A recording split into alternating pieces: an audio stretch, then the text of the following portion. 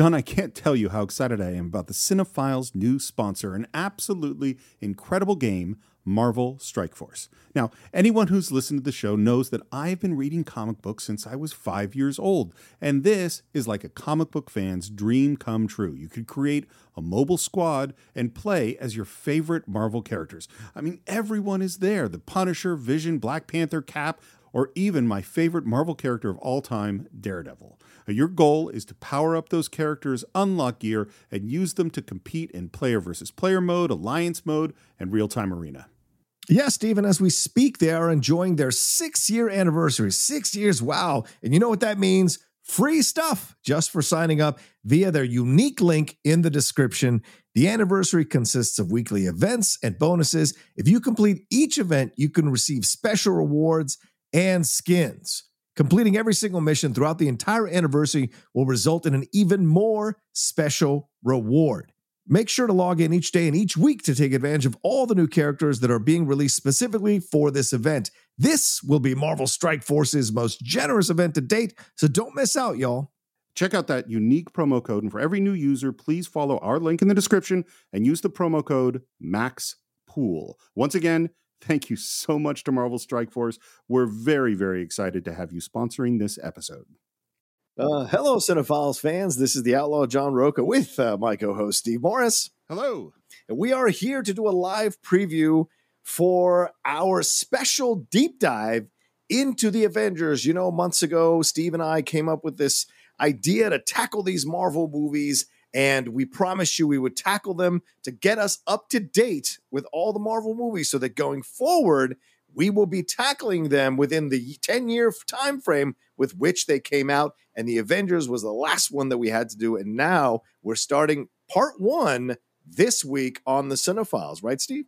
That's true. And John, we've already actually recorded a good section of part 1. Man, it's already a great conversation about a movie that both of us have these really strange mixed feelings about, I think. Absolutely. And I think that's what's great looking back on a film from that time, considering how far the MCU has come, especially over the last 10 years. And you might think, 10 years in a genre, is that really a lot? Well, judging from the quality you're getting back then to the quality we're getting now and the expansive nature of the universe, it's pretty incredible to think how the seeds were all being planted in this Avengers movie. And actually, what an incredible achievement it actually was in the history of cinema, Steve. I 100% agree, because even though, like I said, there are things in it where I go, I don't know if this works, or some things don't work quite as well. The word you used is the right one, an achievement to bring, because this is really what launches the MCU. Absolutely. This is where they go, we can really do this thing, and their ability to bring all these characters together to service them and have all of them shine. It's really impressive. Yeah, and just because there's maybe flaws or things we might nitpick about it now, it doesn't mean that this wasn't an incredible moment in film history, because so many comic book fans who had been on the fence or had been hesitant or cautiously optimistic after this film, the MCU, Marvel, Kevin Feige, and Disney had put so much credit, good credit, in the bank for them that they were willing to create space to have faith in the Marvel universe going forward. And I think that's one of the biggest reasons why we're still in the heyday of the MCU here in Phase 4. Well, and here's an interesting question is there anyone out there who actually hasn't seen this movie? Because if they haven't, well, they have to go to cinephiles.net, where you can buy or stream the Avengers along with every other movie we've ever reviewed.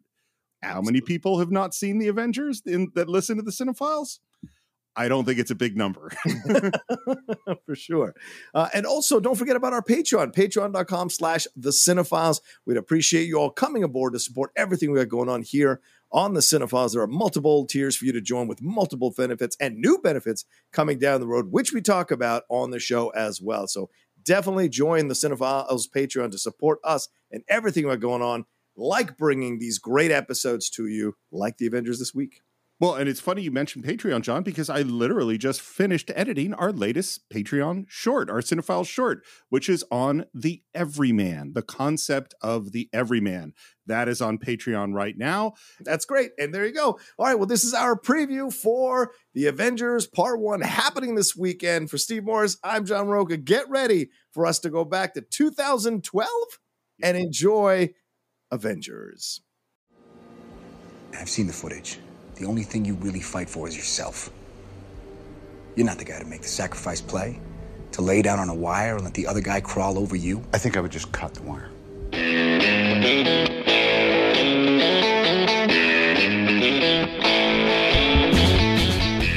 Hello and welcome once again to the Cinephiles, where each week we enter the world of a great film. We explore its themes, the history, the filmmaking, and the influence it has on us today. My name is Steve Morris. I am a filmmaker and directing instructor in Los Angeles, California. Hello, everyone. My name is the Outlaw, John Rook.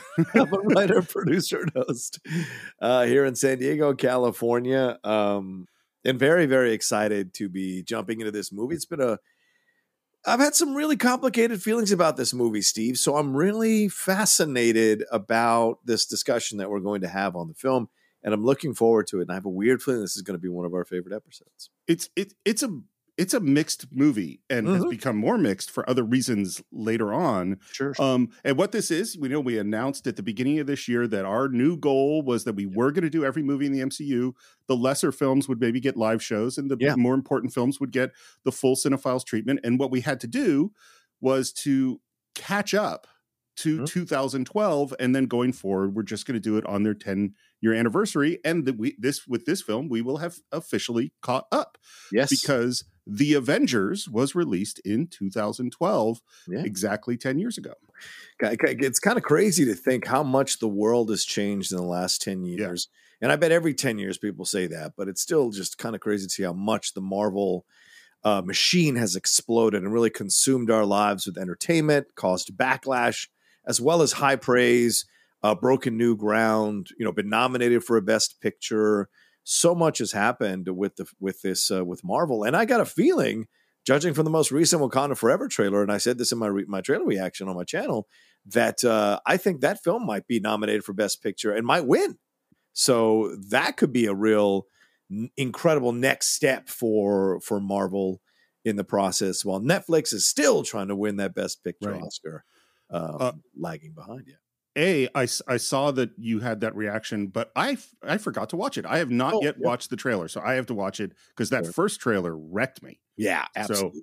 So and here's what's funny is I like in 2008 when Iron Man came out, and then with Thor and Hulk, we kind of like going, wait, are they really doing this? Like, are they really gonna try to do the universe, the Avengers, stuff like that? And then it's 2012, and it's like, oh shit, they're really doing this. Yeah. And it's incredible to think of the odds, Steve, of how many things had to go right for them to be able to even get to this point. So we can see DC in contrast, it shows you like how you can fumble trying to get to the end zone, where Marvel got to the end zone through some really hard work, good play calls, and eventually got there. And Avengers was the real wake-up call to everybody that they weren't going anywhere, and this was going to keep going and become even more successful. Well, and like what Marvel did, I would say, in the 90s and 2000s in comics, a lot of it is about at the comics was the editorial staff, and with the movies, the development staff led by Kevin Feige. It's not just a director or a writer has a vision. It's a much bigger vision of this whole thing that they had figured out. And John, do you remember how you first came to the Avengers? Yeah, well, before we get into that, Steve, we should talk to our listeners about the Patreon, don't you think? I mean, we've been really stressing and pushing and talking about the Patreon on our last few episodes. I think we should continue that. We've had some people sign up. We've had some people go up higher to support us because of their dedication and commitment to our show and their love of our show. And so just want to encourage you all who have not signed up yet, or who are at a bit of a lower tier, to jump up on our Patreon, patreon.com/the Cinephiles, so you can keep supporting us and keep us doing the things that we're doing here. We've been coming up with some great new benefits for you all, some watch-alongs, which we've got in motion. We're going to set aside some time for the patrons on our 300th episode, I think, coming up. And then we're also going to set aside some separate shows just for the patrons. That's what we're working on. So you will definitely get a lot of bang for your buck in becoming a member of the Patreon, depending on what level you come at. So we absolutely want to encourage you all. And this is one of those films that has been requested by so many of our patrons. So we're very happy to be diving into this one. Well, and I think maybe we should announce we've got two special Patreon things that are coming up. We don't have exactly all the specific details yet, but one of the things we decided was that we were going to do a monthly watch along, and October's monthly watch along is going to be Air Force One, which I have not seen since I saw in the theater. This came from when we were talking about Wolfgang Peterson. Yeah. And so we're going to be doing that. And the other thing that's coming up, and a date will follow very soon. We got to work that out. Yeah. And the other thing that's coming up is our 300th episode. Yep. Which is pretty nuts. And what we're doing, we are going to do a Q&A, but we're going to do it a little bit differently. It's going to start the first hour as a YouTube live show. Yeah. And then the second hour will only be for our patrons. And we're even going to do a third hour, which will be a special conversation with the very highest level of our patrons. Yeah. So it's another reason you might want to sign up on Patreon to get that exclusive content. Absolutely. So to go back to answer your question, Yes. the first time I think I saw with everybody. I think I saw with our crew. We all got together and everyone was really excited. We were all cautiously optimistic that they were going to make this work. Because remember, that Thor film didn't really excite too many people. Iron Man 2 didn't get the best reaction. So there was a bit of cautious optimism because of the Captain America films, because of the first Iron Man film. So there was a little bit of cautious optimism going into this one. And how are they going to make it work? And I have to say, when we left the theater, I felt very happy about the movie at that time for sure. I loved it. I totally loved it when we saw it in the theater. I think it's one of those sort of the more you examine it, there's kind of things that don't quite work as well, but the things that work in it work really well. Yeah, absolutely. You know, and the biggest thing is just that ensemble of characters works together really well. Great chemistry with all of them. That's right. Yeah. So we'll do a little bit of pre-production. Sure. You know, I think I mentioned before, but all this starts with Marvel getting a loan from Merrill Lynch in 2005. That's where this is, because they get a lot of money. The original screenplay was written by Zach Penn, who wrote Incredible Hulk. And part of when they started to develop this, they hadn't even cast all the parts, you know. Yeah. They started developing this before they had cast Chris Evans as Cap. They started before they had cast Chris Hemsworth. And Zach Penn is kind of just trying to figure this out as he's going along. And then they bring in Joss Whedon. And Joss Whedon had known Kevin Feige from back at Marvel Comics and they had been friends. And he basically says, I'm not gonna work on this movie unless you let me rewrite that script. Wow. It's not surprising, you know. I mean, frankly, if someone was hiring me, and I might very well say the same thing, you know, if I didn't like the script. So right, fair enough. And it's not like that Hulk film, you know, blew the doors off anybody. So yeah. Well, and this is what he said to Kevin Feige. He said, "You don't have anything, and you should forget that this draft ever happened." Wow. That is how he described the script. It sounds like Joss Whedon, all right, considering some of the stuff that's come out about him. So what Marvel gave him was they gave him these are the requirements we want. Loki is the villain. They wanted two big battles. One is a battle between the heroes in the middle of the movie, and a battle against the villains with all the heroes together at the end. At the time that he started working on it, they didn't know that whether or not Scarlett Johansson was going to be in it. And so the early drafts, Joss Whedon wrote for the Wasp, which he wanted played by Zooey Deschanel. Interesting. Zoe for the Wasp. Yep. Wow. Okay. And then he also felt that they needed a second villain. And we know that, hey, I'm the one.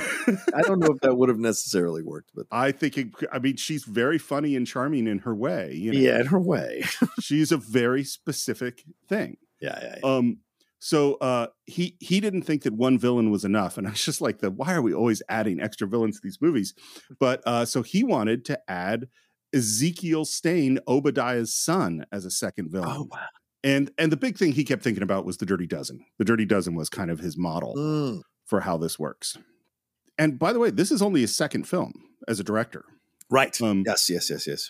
And he does a commentary track, and in his very nerdy, funny kind of way, basically says that this movie the making of it was just an enormous disaster. Yeah. Where he was just trying to stay ahead of it. And it was just a total failure with a small group of people working together that finally solved the problems, much like the Avengers themselves. You know, a constant disaster all the way through until you finally work together to solve the problems. It was originally supposed to be shot in 3D. Interesting. And, Okay. yeah, and the cameras, they're really wonky and difficult to use. And so Joss said no, and they switched to doing a 3D conversion. It began filming in February of 2011. It is mostly shot, this movie with all these incredible locations, is mostly shot in Albuquerque and Cleveland. Oh, yeah. Okay. And one other thing that I just think this is an interesting filmmaking geek thing is that in general, when you think about an epic film, and this is on something, it's a film with a lot of scale, you think of that super wide screen, like 70 millimeter, that's like where the ratio from height to width is 2:3:5 to 1, like a really wide screen movie. Right. They didn't shoot that. They shot in 1:8:5, which is, more normal widescreen. And the reason is because the heights of all these actors are so different. You have really tall people like Chris Hemsworth, and then you have Scarlett Johansson's really small. And if you have that really wide screen, it's hard to get their heads in the same frame. So you have the less wide one that's a little taller, and they all fit better. I thought that was you can't thumbnail a movie. You have to actually shoot it as it's happening, right? Exactly. Yeah. And I have one other thing to say, which is I actually want to approach this in a slightly different way. And here's the reason, which is people who've listened to this podcast have heard me use these terms, story versus plot, and this is part of the plot and this is part of the story, and I've kind of explained them. But this is an idea that it originally came from Stephen King's book on writing, which anybody who wants to be a writer should have already read, and if you haven't, you should buy it immediately. It's one of the best books on writing there is. The idea came from him, and then when I was teaching film school, I started developing this more and more, and this has became a whole lecture that I gave on story versus plot, and it's also a huge section in the book that I'm writing. Right. And the first example of explaining this concept is the Avengers. So as we go through it, now I finally can go in detail and really explain what I'm talking about, and I'm going to give you the basic idea to start. Yeah. So here's the basic idea, is that plot is the external conflicts. So it is what people are fighting about. Yeah. So for instance, Jaws, the plot is a scary shark is killing people and we got to stop him. Right. That's the plot. Right. And you could take that, and if you said it was an alien or a serial killer or a monster, you could think of 1,000 movies that have that basic plot. A scary thing is killing people. We got to stop it. Right. The story is the interpersonal relationships, the conflicts and the internal conflicts within people and the evolution of characters over time. And my contention is what takes Jaws from a basic monster movie into being one of the greatest films ever made is the story. Yeah. It's Brody, Quint, and Hooper and who they are and all of their really complicated conflicts and really complicated personalities. That's what makes it work. So that's the basic definition of story and plot. One of the games I play with my students is what I call, embarrassingly, plot quiz hotshot. And oh my, yes, see, look, sometimes I make bad puns. And basically, I challenge my students to say, what is the plot of this movie and what is the story? Right. So with the Avengers, and what's interesting with the Avengers, even the reason I picked it is because, it was the third most successful movie of all time. A lot of people have seen it. And this plot story thing's pretty easy to see when you have big adventure stories like this, is I say, well, what is the plot? And strangely enough, people have a hard time sometimes answering the question. So John, I will ask you. Oh. What is the plot of the Avengers? Now, this is the external conflicts. Loki comes to Earth to try to take over Earth for Thanos, and has to fight the Avengers in the process. Perfect. Yeah. Excellent answer. Yes. What is the story of the Avengers? The Avengers coming together and learning to work with each other and Nick Fury and defeat Loki by the end because they've come together as a team. You passed my class. Thank you. You get an A. So. I'm not kidding. Where it could be 5 minutes where people are trying to figure out the plot. Really? They usually can figure, because people don't remember. Like there's the Chitauri and there's the Scepter and there's the Tesseract and like what is all that stuff? And my contention is the things we like about this movie are the story. Yes. It's not the plot. If you took out Loki and said no, it's a Doctor Doom story, and you could have exactly the same story with a different plot and we'd be fine. That's why that scene in the movie with the older gentleman who stands up when he was kneeling to say, always men like you, that is essentially a bit of a meta shot at the plot. There are always stories like this. Exactly. What separates this story And Captain America coming into that moment to save him is what saves that story, because it's about them all coming together as a team. That's a great point. And it's not that you don't have plots. But it's what gets us emotionally involved is the characters. Usually, they're like Back to the Future. It's really plot forward. That's all plot, less than it is story. But anyway, so that's the basic idea, and we'll track this as we go along. Yeah.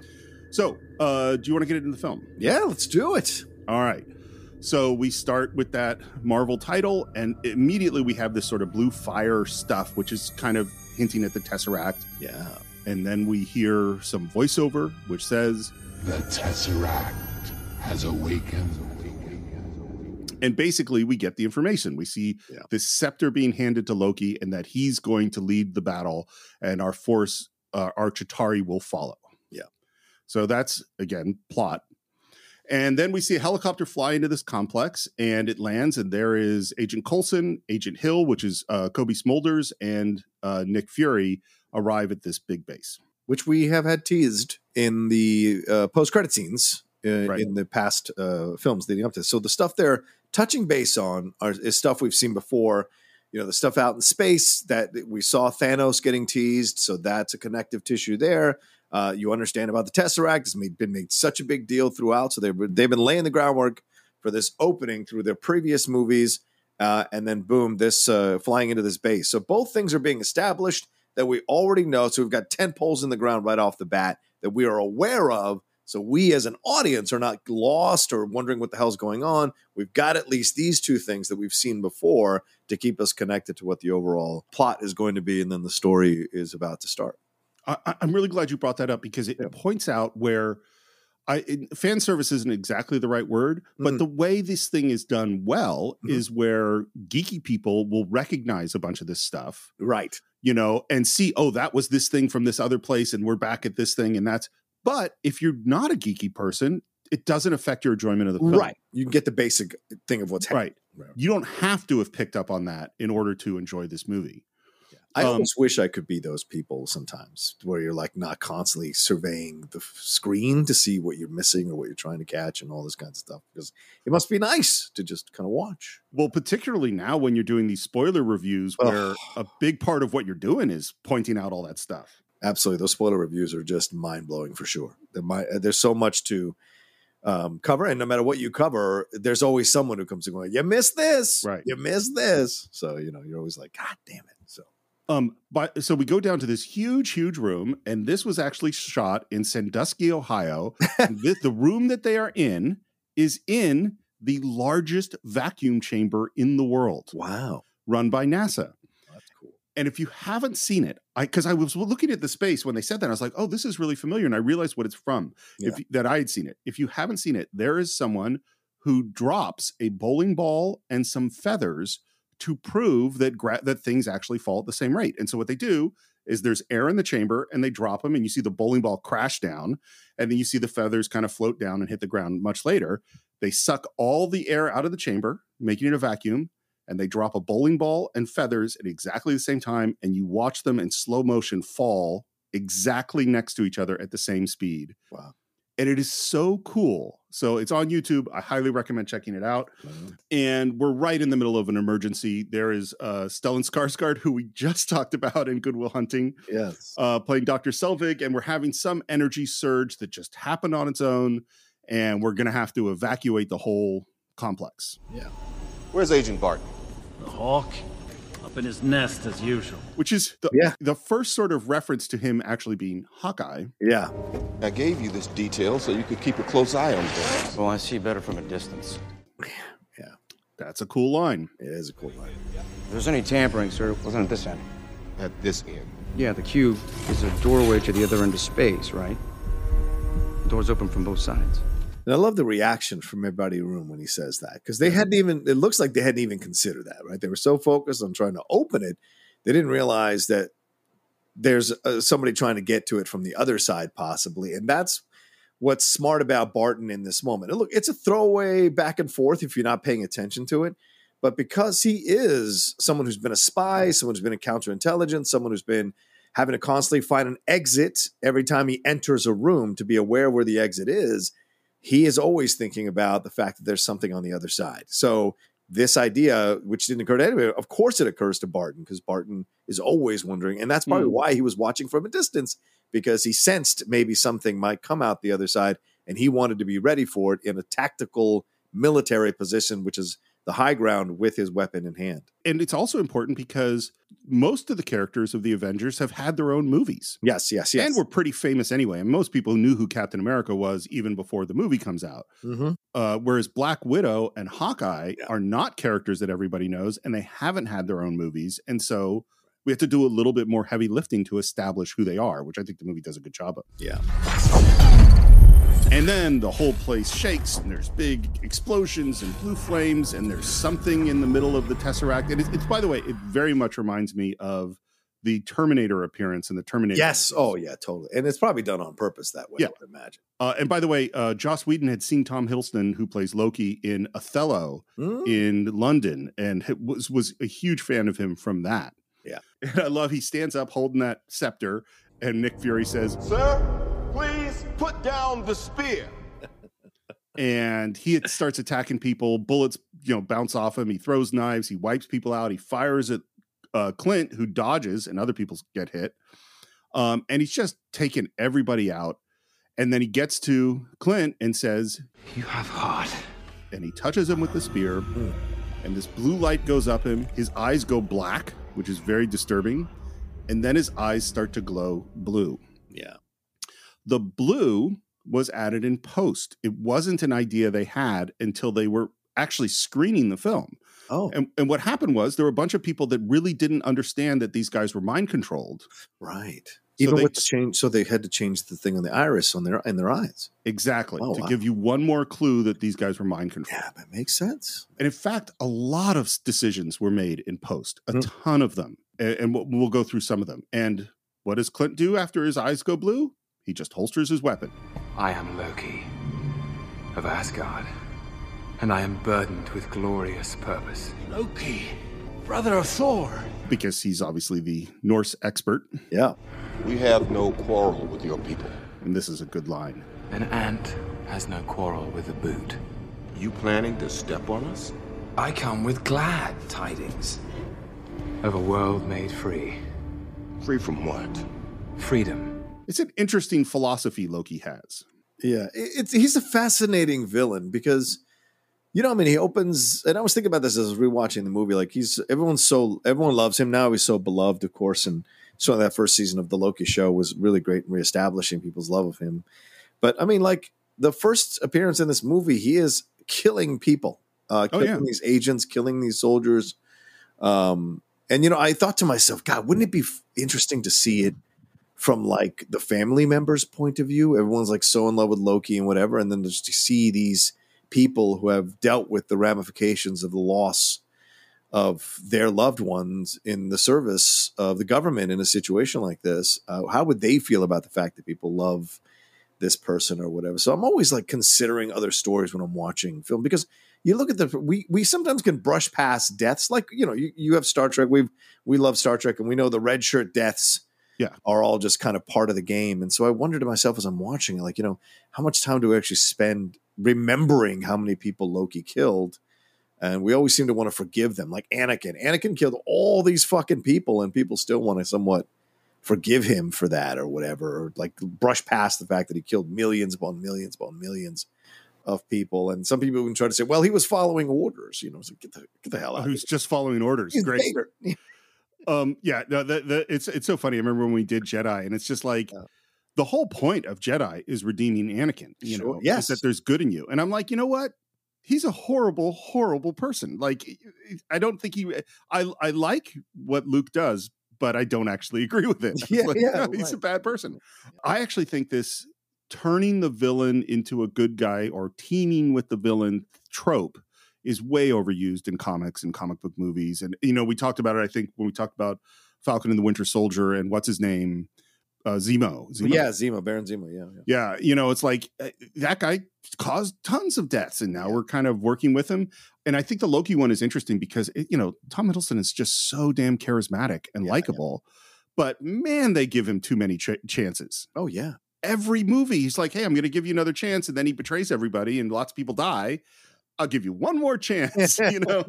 That's why I like what Thor says to him in Ragnarok. He goes, when he tries to screw Thor over and Thor's one step ahead of him, he goes, I knew what you were going to do, brother. I've accepted this about you now. I no longer am trying to change you. I know this is you. Sir, Director Fury is stalling. This place is about to blow. Drop 100 feet of rock on us. He means to bury us. Like the pharaohs of old. Selvig gets converted, and then on their way out, Clint shoots Nick Fury. Does Nick Fury have a bulletproof vest on or something? I think it is because we see him pull out the bullet later when he's talking to Maria Hill. Okay. Walkie-talkie, yeah. And our bad guys head out with Clint and Dr. Selvig, and they jump into some cars, and there's Agent Hill, who tries to stop them and does a very cool role, which is actually the actress, and firing, and it's pretty cool. And then we have this chase with Agent Hill chasing the Jeeps, with Loki in the back of the Jeep looking pretty cool. A pretty cool action sequence, particularly like when she does this like spin around and is in the car, and the two cars are nose to nose firing each other. It's all pretty cool. Fury gets out. And one thing we should say, another piece of the plot is we hear something about phase 2. Yeah, phase 2. We got to get the phase 2 stuff out. And phase 2 is, of course, them trying to develop weapons using the Tesseract. Weapons of mass destruction. So that's phase 2 that he's referencing to. And of course, it's kind of meta because Avengers was the end of phase 1. Right. So Fury saying phase 2 isn't ready, it maybe is a little bit of a wink to the writers who are probably still developing with Feige phase 2 for sure.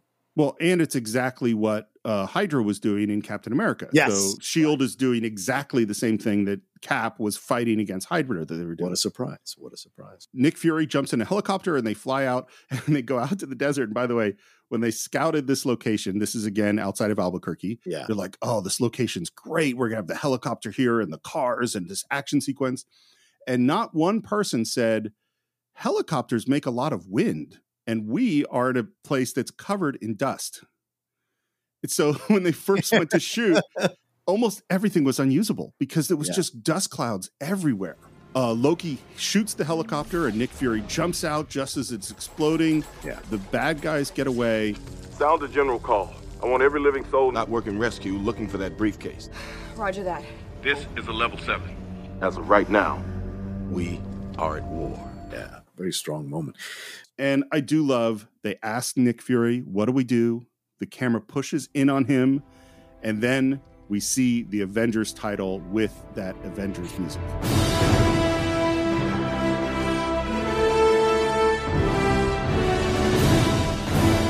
Alan Silvestri, fantastic score from him. People were saying like, oh, I remember during this time that people were saying, oh, none of the Marvel films have a score that you can remember. There's no like Danny Elfman's score or John Williams' score. Right. And then I feel like Silvestri was like, you, all right, motherfuckers. And bam, dropped this score. And I think the Avengers score is fantastic. And it still endures today. Whenever you hear it, you immediately get like, oh yeah, uplifted when you hear it, man. I think it's great. And it's such a short little musical phrase. Yeah. Bum, bum, bum, bum, and that it's like, and you instantly are in that thing. Yep. I am very curious of when the next time we're going to hear it is. Mm-hmm. You know what I mean? Because there's going to be a team of some kind. Yeah, I don't know if we're going to hear that Avengers score, except for maybe an allusion to it. Right. I have a feeling down the road in Secret Wars, they will bring the original Avengers back together again for at least a moment or a scene in the film. If they can bring Downey Jr. and Hemsworth and Ruffalo and all of them back together one more time, Scarlett and Chris all together one more time, because I think that is the next time you'll hear it. Well, and in Marvel Comics, new Avengers film. Yeah. Well, I mean, there are different permutations of the Avengers that include different people, of course. So who knows? And now we're going to go do the gathering the team sequence, which I always love. I love them in every movie, including in Armageddon. Yes, even though it makes no sense. Come get Papa Bear, baby. Yeah, but they're always fun. And what's interesting is all of this was rearranged in post. Oh, none of this is in the order that it happened, and a lot of this is Kevin Feige. It sounds like. Yeah, smart. So Natasha was not initially the first one. I don't know who the first one was, but we cut to her in some kind of warehouse. She's in a sexy dress in high heels, or she's in a sexy dress, and we're speaking in Russian, and they are interrogating her. Yeah, she's tied to a chair. Yeah. Не так я ожидал провести этот вечер. Я знаю, что вы ждали. Так лучше. It seems as if they are interrogating her, but in the process of interrogating her, they're actually saying a bunch of information about who their contacts are and where the suppliers are and all this kind of stuff. They put a gun like right at her and are abusing her. And it's like, oh my God, she's in deep trouble here. Yeah. And then he pulls out the pliers, brings them to her mouth, and we think, oh no, they're going to start torturing her. Yeah. And then a cell phone rings. And everyone's like, huh? What's going on? Answers it, and they say, it's for you, and hands it to the general. We have an F-22 exactly 8 miles out. Put the woman on the phone, or I will blow up the block before you can make the lobby. They hand her the phone. We need you to come in. Are you kidding? I'm working. Love it. Totally love this moment. Yeah, such good. I'm in the middle of an interrogation. This moron is giving me everything. I don't give everything. I don't give everything. And we had to say, like, I don't know how much we're going to get into the Joss Whedon stuff. Yeah. But he is a very clever writer. Yes. Yes. I think you can't deny that, while also, being aware of the stuff he did in the past and to people. But yes, yeah, clearly, because he's run numerous series. He's written a number of films that have been well received. So, yeah, you can't deny his ability with a pen. And this concept that they think they're interrogating her, but in fact she is interrogating them is really funny. I've got me. Who's got you? Yeah, it's always a switch, right? Yeah. I love it. And then Coulson says the key words. Barton's been compromised. Let me put you on hold. Guy comes over to take the phone from her. She kicks him. And then this fight scene's really cool. It's incredible. Yeah. And I remember this being a thing that they teased ahead of time. Like they showed her fight training before the film came out, because of course, like you said, she didn't get her own film at the time. Right. So they really wanted to get people hyped up to see her moves, because that's what Black Widow is known for in the comics, is her abilities to fight and get out of situations and use the weapon she has at hand to get out of these situations, because she's an incredibly clever assassin and secret agent. So it was great to get her to have this scene here and kick some ass. And while Scarlett did train a lot and did try to do a bunch of this stuff, I think one of the real heroes of this movie is Heidi Moneymaker, which is Scarlett Johansson's stunt double. Yeah. She is awesome. And all the cool stuff that happens in here is her. By the way, and I totally relate to this, Joss Whedon had apparently written a story of someone fighting while tied to a chair and breaking the chair and how they use the chair as a weapon in like 2 previous movies that never got made. Wow. And so he's just stealing from himself. He's like, oh, finally I get to do this. The other thing that's interesting about the scene is when you tell the stunt coordinators, okay, she's going to have this fight scene in this chair and do all this acrobatic stuff, but she's going to be wearing a slim, sleeveless dress, no shoes, and all the stunt people go, oh, because they can't hide padding. Right. It's like normally you pad up body parts underneath clothes that are a little baggy, and that helps with the fall. Right. So what they did instead is the floor is actually somewhat padded. Oof. So to take some of the impact. And, she hooks people with the chair. She does this flip, shattering the chair.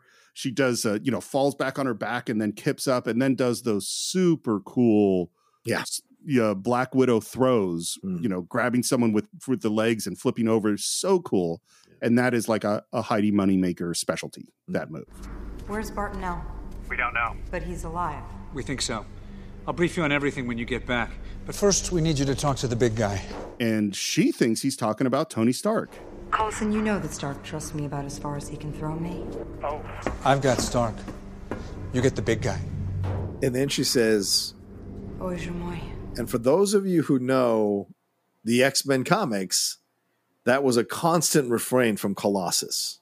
And so for me, as I'm rewatching this for rewatching the movie for this episode of the Cinephiles, that moment stuck out at me because, of course, we're on the precipice of the X-Men coming into the MCU. We don't know how they're going to come into the MCU.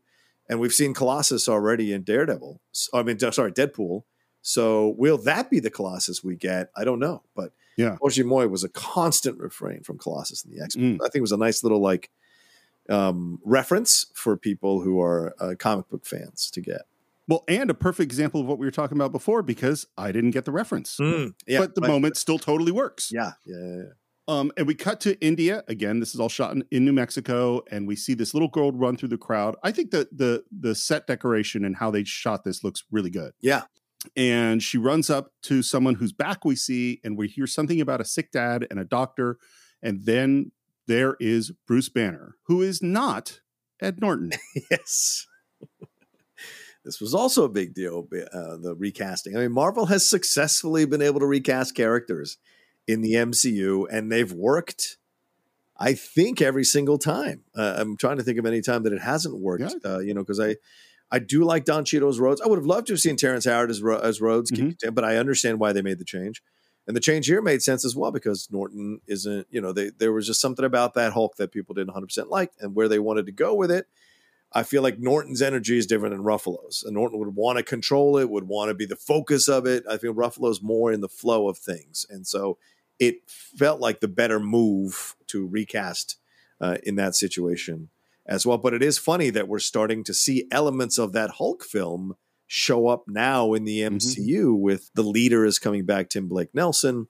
And we've seen Tim Roth's Abomination and She-Hulk. So, yeah. Let me read you Marvel's statement about the cast change. Oh, yeah, please. This is what Marvel said. Ooh. They said, our decision is definitely not one based on monetary factors, but instead rooted in the need for an actor who embodies the creativity and collaborative spirit of our other talented cast members. There it is. The Avengers demands players who thrive on working as part of an ensemble, as evidenced by Robert, Chris Hemsworth, Chris Evans, Samuel, Scarlett, and all of our other talented cast. Yeah. So Norton's agent saw this, told Ed Norton, and he basically said, you didn't fire me, I quit. You know? Of course, to try to save face. Yeah, of course. Yeah, and we'll see. I mean, there's a lot of rumors that he'll come back to play Hulk in the Secret Wars thing, too. I think a lot of rumors that everybody's going to come back to play their old characters in the Secret Wars situation. We'll see if that actually happens. Because certainly, Norton has, if it wasn't for Wes Anderson, we wouldn't know Ed Norton that much anymore. Yeah. And so that humbles you as an actor. That humbles you. You get older, you eat some crow. And there's nothing wrong with being cocky or having ego when you're young, because you're trying to make it, you're trying to establish yourself. But if you step on toes, you burn bridges, it's going to take a long time to come back. And so I feel like people would be more open to seeing it now, because they've been slowly bringing in elements, as I said, of that Hulk film into the MCU to be more prevalent. So we shall see. But I mean, that statement speaks volumes. And I do want to say, we stress this idea of, difficult actresses, but there's plenty of difficult men. And so it's like there's a history of both happening in Hollywood, and both genders can be quite egotistical, can be quite demanding on set, diva-like on set, male and female divas. And so be it, so, and Norton was one of those that was legendary for that shit, and to me, I always believe when there's enough smoke, there's definitely fire. Well, and it's a weird thing because, I think we've done 3 Ed Norton movies, which is The Hulk, Fight Club, and we just did Rounders. Yeah. And in all of those movies, he was a pain in the ass. Yeah. Yeah. And in particularly in Rounders and Fight Club, that totally made the movie better. Yeah. You know what I mean? And I know that David Fincher credited both Brad Pitt and Ed Norton with really making great changes and suggestions. Yeah. So Norton gets rewarded for that early in his career, and then becomes probably more and more of a pain in the ass. Because people are like, yeah, definitely, let's talk to him. Yeah. Well, and I go like, Ed Norton, I could totally see Ed Norton going, no way, I will never work with Marvel again. Wait, how much money? Yeah, exactly. I mean, because it's going to be like 2 days work or something, and you get paid a lot of money. Yeah, why not? But this is not Ed Norton; it is Mark Ruffalo. Joss Whedon says that he wanted him from the beginning. I don't know if that's really true, but that's what he says. So he follows this kid through this neighborhood into this house, and we watch the kid jump out of the window. By the way, I think this scene is beautifully lit. Yeah, I think it looks really great. The DP is Seamus McGarvey. And I think he does a really good job on a very big, complicated movie. Yeah, and I'd like to say to people who are listening to us now, if you have Disney Plus and you have a 4K television, go back and rewatch these films in 4K. They are absolutely gorgeous. Gorgeous. If you have the right TV, the transfer they've done, even on a streaming situation, they look fantastic. As I've been watching Avengers, I mean, I'm literally can count the beads of sweat on Loki's face on his first appearance. The cuts in the floor when the camera is dollying across the floor, it's incredible. So just that, what Steve's talking about, the cinematographers, their work is really shown when you're able to see it in the best possible transfer of their films. And certainly here, this is, if Steve's 100% right, this is a very well lit, very well shot sequence. Should have got paid up front, Banner. You know, for a man who's supposed to be avoiding stress, you picked a hell of a place to settle. And there is Scarlett Johansson. Avoiding stress isn't the secret. This idea of the secret, what is his secret, is a thread we're going to see throughout the film. Yeah. This is a story element, because one of the stories we track is, can Bruce control the Hulk, the other guy, and what's his relationship to that? Yeah. That's part of the story. And basically she's saying, we want you to come in. You know, we've actually protected you. We've left you alone, but now we need you to come in because, not because of the other guy, which, by the way, I love the phrase, the other guy. The other guy, yeah. But because he's an expert in gamma radiation, and that's what they need to find. So Fury isn't after the monster. Not that he's told me. And he tells you everything. Talk to Fury. He needs you on this. He needs me in a cage. No one's gonna put you in. Stop lying to me! Great sound mixing here to have the Hulk voice combined with his voice. Yep. Says that. Great sound mixing. She pulls out a gun, which has been taped to the bottom of the table that she's standing over, and he smiles. I'm sorry. That was mean. I just wanted to see what you do. And then I love that she touches her ear. Stand down. And we see that, in fact, this whole place was surrounded. Just you and me. Scarlett does a really great, she has a really great acting face here. Like, you can tell that there's a lot going on in her face because she immediately goes to that place, that the cold place she has to go to emotionally in order to do the things that she does to survive, you know? And so you see that. And it takes a while for her to decompress from that face as Banner is talking to her. And that's the mark of a damn good actress who understands, you know, the levels that she's playing and the history of her character and what her character would do in that moment, and why she wouldn't just switch because Bruce is like, you know, chill about it. She would actually take a while to unwind that's been wound up. I think this is it's not that this is a secret, but one of the important things that Marvel did really well, as opposed to like those 90s Marvel movies, is that they cast really good actors in all of these parts. Yeah. I mean, the whole cast there are a whole bunch of people have been nominated for Oscars. Yep. There are a whole bunch of people who have really, you know, these are good actors. That's the secret gift of Marvel. That's why when directors like Scorsese or Coppola come after them, I'm like, you guys are fucking idiots. Like, no offense. I mean, you're idiots about your statement. You're not idiots overall. Because there are incredible actors that are part of the MCU, which is why the MCU works. It's not just tights and explosions. There are real human journeys, emotional journeys being taken by these characters because they've cast such incredible actors to bring these levels and complexities to these characters, and they can confront PTSD and mental health and loss and success and failure and fear. All of it is there, and that's why you cast such great independent film actors like Ruffalo or Cumberbatch or even Scarlett Johansson. People forget she started out in Ghost World. That's where you really got to know her. And yeah, there was Horse Whisperer, but she was doing smaller stuff, and then eventually kind of found her way to superstar status, you know? Well, and this is why this idea of story versus plot has become such a big thing to me, because all the things that you described, that all the things that the actors can sink their teeth into, that's the story stuff, all the character stuff. And that what Hollywood tends to do is they want to imitate the plot. Is they go, oh, vampire movies are big. Let's do more vampire movies. Yeah. Instead of going, well, why did that vampire movie work? Or they go, man, there was a huge action sequence. You know what we need to do? An even huger action sequence. I mean, like, you know, Justice League is also a movie about getting the team together. Yeah. And particularly if you look at the Joss Whedon one, the story doesn't work at all. No involvement in the characters. Yeah. The Zach one works, though. I'll say that. It works better. Yeah. Definitely works better. And now we cut to Nick Fury with the shadowy people on the monitors. And I don't think this stuff works that well for me. It's great casting, though.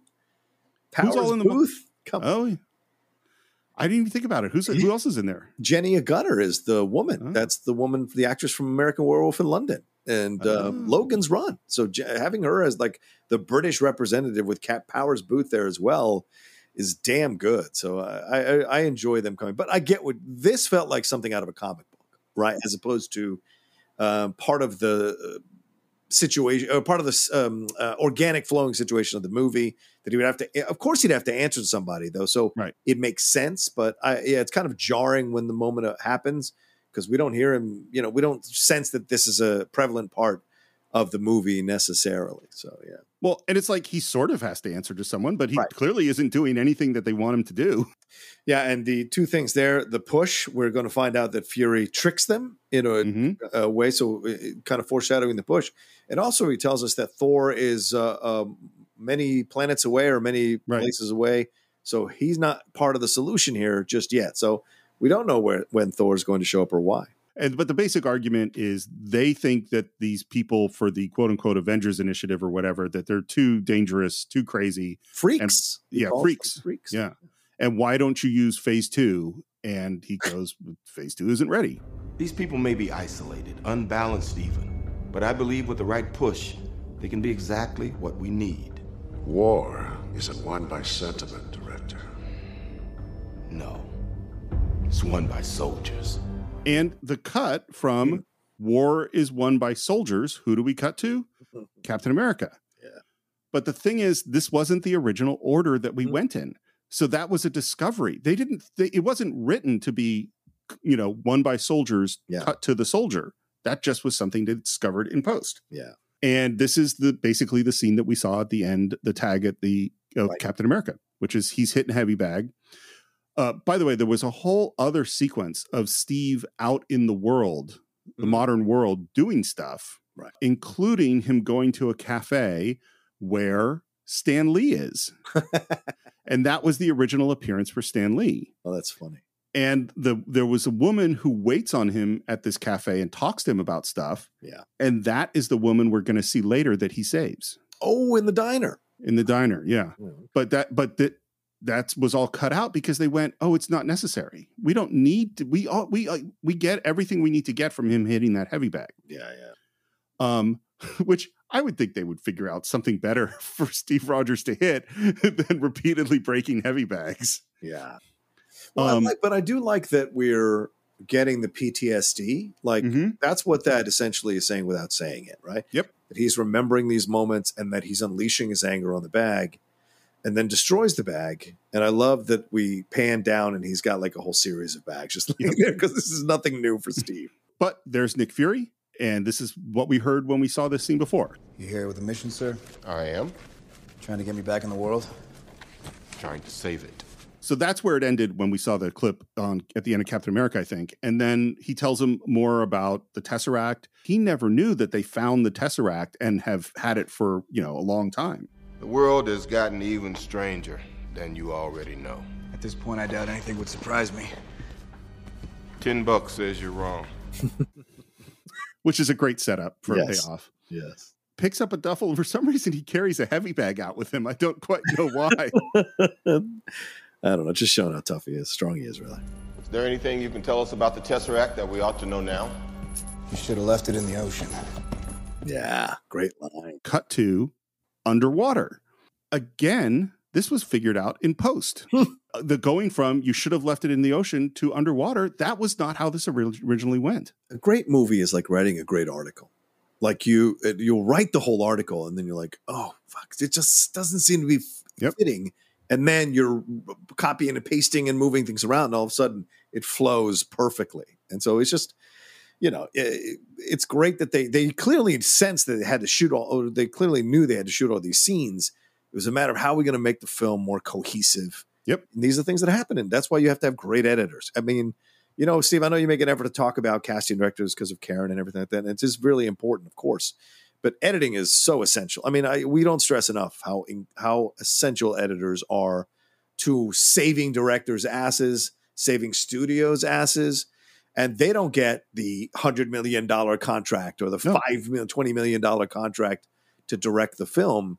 But editors are just like linemen in football. Like that quarterback doesn't have time to throw that ball beautifully to that receiver for that touchdown in the Super Bowl if the linemen don't do a great job blocking the other defenders from coming in and sacking him. So they don't get anywhere near the money the quarterback gets, and it's a shame, because the editors are so essential here, man. And there are two editors on the film, Jeffrey Ford and Lisa Lasik.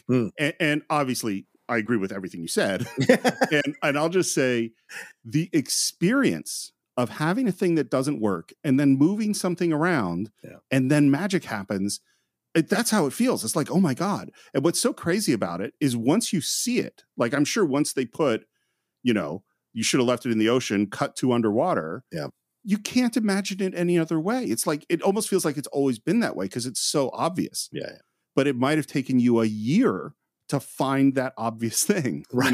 Good point. So Tony's doing something underwater and he's talking to Pepper about this thing they're trying to do. And by the way, Joss Whedon, he didn't want any of the supporting characters in the movie from the other films. Oh, interesting. And it was Robert Downey Jr. that insisted Gwyneth Paltrow be involved. And what we hear is that they're basically setting up an arc reactor for the Stark building so that the Stark building will be independently powerful. Yeah. And this is also a piece of the plot. And he flies back, always have these cool sequences where his armor is coming off. And then he has a flirty scene with Gwyneth Paltrow. Yeah, and the whole time ignoring Jarvis telling him that Coulson is calling him. And then Coulson breaks through. It calls him anyway. And then in the middle of the phone call, the elevator doors open and there's Coulson. And I love that he says, "Security breach." Security breach. And then she calls him Phil, which really sets him off. Phil? I can't stay. His first name is Agent. And basically he says, we need you. First, we mentioned the Avengers initiative, which Gwyneth Paltrow is obviously not supposed to know about, but does. Right. The Avengers initiative was scrapped. I thought, and I didn't even qualify. I didn't know that either. Yeah, apparently I'm volatile, self-obsessed, don't play well with others. That I did know. That I did know. Yeah, that's all funny. Yeah, they're such great friends, and the chemistry really bleeds through when they play these characters together. It's so good. We see the cool technology as he takes this device from Coulson and then he throws it up on the screen, which he's manipulating all these holograms with his hands. And we see, shots of the Hulk, shots of Captain America, things about the Tesseract, which he takes like a 3D hologram version of it and is looking at it. Yeah. And so basically, okay, we've gathered him in and now we're on a jet, which I guess is a Quinjet. Yeah. Coulson is talking with Steve. One of the things that Joss Whedon wanted to do was make sure that every single character has moments with Coulson so that we see their emotional attachment to him. Yeah. Because he's the catalyst for what brings the Avengers together. I gotta say, it's an honor to meet you. Officially. I sort of met you. I watched you while you were sleeping. I was present while you were unconscious from the ice. Just plain ho. Just plain. That's what I always think when this scene happens is that scene from Biloxi Blues. So there's a specific kind of sense of humor in the Avengers, which is sort of dry and witty. Yeah. And particularly when you think about Tony Stark and all the things that he says. And this is how this started. Joss Whedon wanted to have a different kind of humor in the movie. Yeah. So he gave this Coulson is a nerd, fanboy thing just to have a joke. It wasn't intended to be a part of anything. And then that became the center, the emotional core of the movie was something he just added to be funny. Yeah. But then he found, it's this thing that we can use throughout the whole thing. Right. Culminating with, as you said, with the cards. And we also hear that Coulson had a hand in redesigning his uniform. Yeah, which is, so it really does border on creepy, but in a kind of a sweet way. Yeah. Well, Clark Gregg is such a special actor. Oh, yeah. He does so much with so little and he's just kind of fascinating. Again, Steve, this is why you cast correctly. Clark is out of that Chicago school of acting, out of, I think, Steppenwolf, out of the Mamet stuff. So this guy is a very well accomplished actor. And so he can play these things and play these notes and play them so well. And that's why you cast someone like this. Again, it's so essential here to give these films much more depth than you would initially think they'd have. Well, and it's thinking in the future because he first shows up in Iron Man, right? Yes. Is that, how many lines does he have in Iron Man? Like 5-10 lines? Right. But clearly Kevin Feige is going, no, we need someone good because he's going to be in a bunch more movies. Yes. Yep.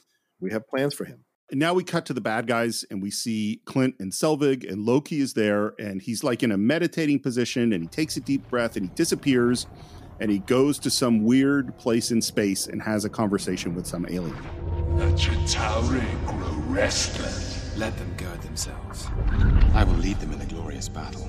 Battle against the meager might of Earth. Glorious, not lengthy. By the way, the design for this comes from Jim Starlin, who's a famous comic book artist who drew a lot of Thor stuff and a lot of sci-fi stuff, and I think Adam Warlock too. Great comic book artist. And basically this alien is pressuring him, that things aren't going fast enough. Yeah.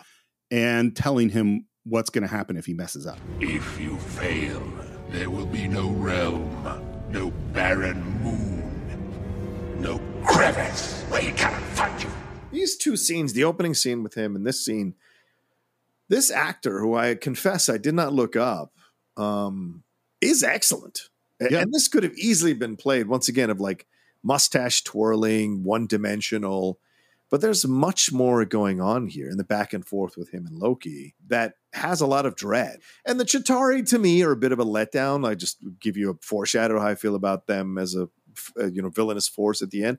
But this guy is great. The back and forth with him and Hiddleston are so good, especially in this scene as well. You can sense the menace. And then when Loki gets snapped back to Earth, you can tell that was a very uncomfortable conversation. And you actually see Loki a little frazzled by it. So that's the beginning of a little bit of redemption, a redemption beat that's played here for Loki, that he's maybe biting off more than he can chew or seeking something that he cannot control.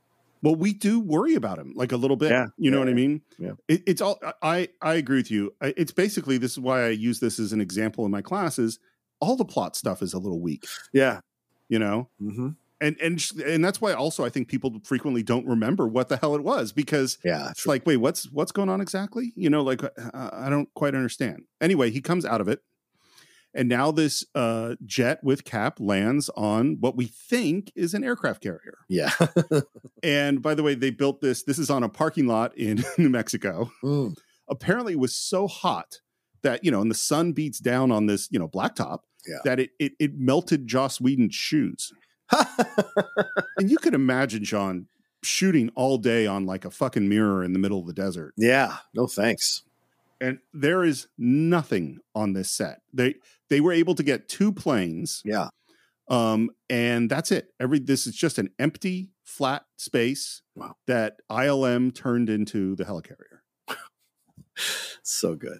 And and real quick, I do want to say Alexis Denisov is the actor who plays the Other. That's the character that is good. They're having those scenes with Loki, and he's really good. And apparently a Joss Whedon graduate, because he's been in the Dollhouse for a number of episodes, and Angel as well. So, oh wow, cool. Really good. And there's Natasha. There's quite the buzz around here for finding you in the ice. Thought Coulson was going to swoon. Did he ask you to sign his Captain America trading cards yet? But nice little plant, though, right? The trading cards.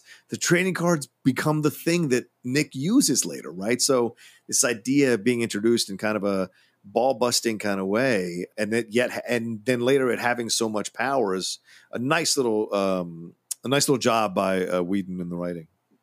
And then up walks Bruce Banner, looking awkward and nervous. I love what they did with his character. Yeah, agreed. It's very different from Ed Norton. He is so funny and all of his little mannerisms, and he's so endearing in so many ways. Oh yeah, hi. They told me you'd be coming. Word is you can find the cube. Is that the only word on me? Only word I care about. It's a good leader. That's a good leader. Literally, that's what my next note is. Is it? That's a good leader. Yeah, of course. Must be strange for you, all of this. Well, This is actually kind of familiar. And that's when they tell him they're going to have to step inside because it's going to get a little hard to breathe. And some big thing is happening to this aircraft carrier. Is this a submarine? Really? They want me in a submerged, pressurized metal container? And then they look over the edge, and there's crazy waves and froth, and then you see these huge propellers powering up. Yeah. That shot, and even the whole taking off of the helicarrier, was not in the original script or the original movie. Wow. It was just they landed there, and then they were up in the air. Right. And it was Kevin Feige that went, no, we got to see this thing take off. He's right, because he understood. Because Feige is a comic book fan. Seeing the helicarrier in person, on screen in live action, he knew all the nerds were going to nerdgasm in the theater, and sure enough, we did. As soon as those propellers, I was like, it was cool. And we walk inside to the bridge set for the helicarrier. This is a huge, huge set. Yeah. And it is really cool. What I didn't know is, like, if you look down, all these people at all these desks and all these computers, and if you look down it from a top down, the computers are all in the shape of an eagle, apparently. Oh, interesting. Yeah, it's a great, great set. And then we hear the order, let's vanish. And not only do we see the helicarrier take off, but we see it disappear. And what does Steve Rogers do? Very quietly, hand Nick Fury $10. Yeah. We cut to Dr. Selvig, who is enraptured. He's so happy. Yeah.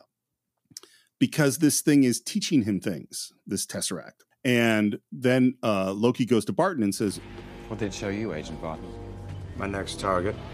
Tell me what you need. I need a distraction. And an eyeball. And then cut to, this is what we would talk about the whole time, Coulson asking for autographs on his vintage trading cards. Yeah, if you have time. Well, and the fact that he says, Near mint. Slight foxing around the edges, but We got a hit. So foxing is a very specific word that I remember from grading. I used to grade comics when I worked at the comic book store, Location? Stuttgart, Germany. 28 Koenigstrasse. He's not exactly hiding. And now we cut to Germany at this big gala. I love Loki's suit. Oh, yeah. And that just has that bit of green with the scarf. Mm-hmm. He looks so cool. We see Barton shooting guys with arrows. One guy falls off the building, which I understand was a big injury off of that. I think it's off of that fall. And Loki is inside this building that looks like the Met, beautiful building inside. This is a courthouse in Cleveland. Oh, wow. Really? Yeah. Shit. That's a nice looking courthouse. Yeah. And he grabs some dude and flips him over onto this big statue thing, pulls out this crazy device and drives it into his face, cutting his eyeball out. Yeah. I mean, this is a really brutal moment. And what we see is that Barton has a similar device, and it's making like a 3D version of the eyeball to unlock this door. And everyone, as Loki's, killing this guy, is freaking out and running out. He walks outside, and as he walks outside, he transforms into what I would call the full Loki outfit. Like there's kind of the half Loki, and the full Loki's got the big helmet with the horns. He went full Loki. He did.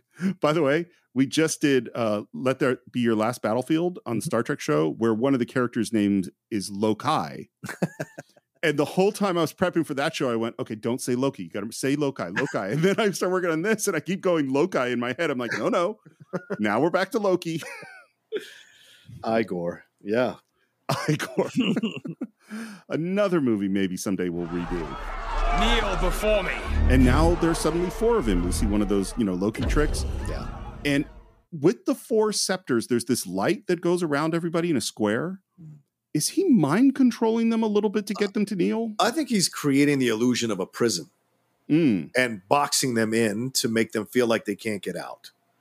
And that light kind of creates a peripheral idea that you're stuck here.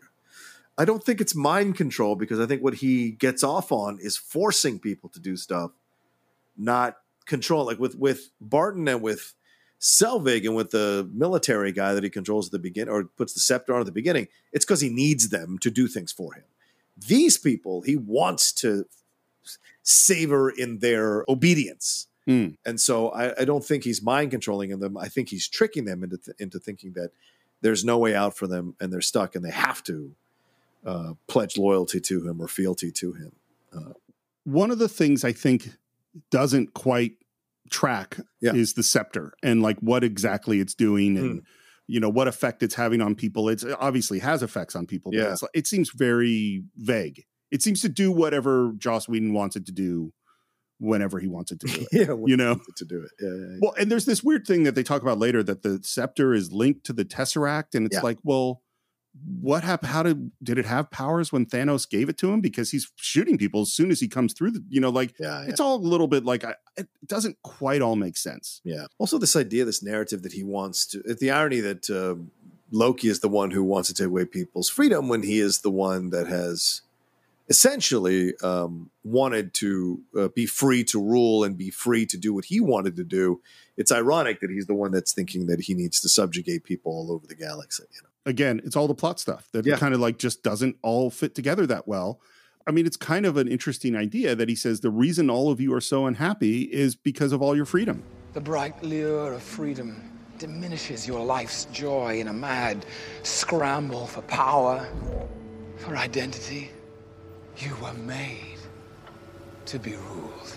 And then this old guy stands up and said, and it's great. That's such a great scene. Not to men like you.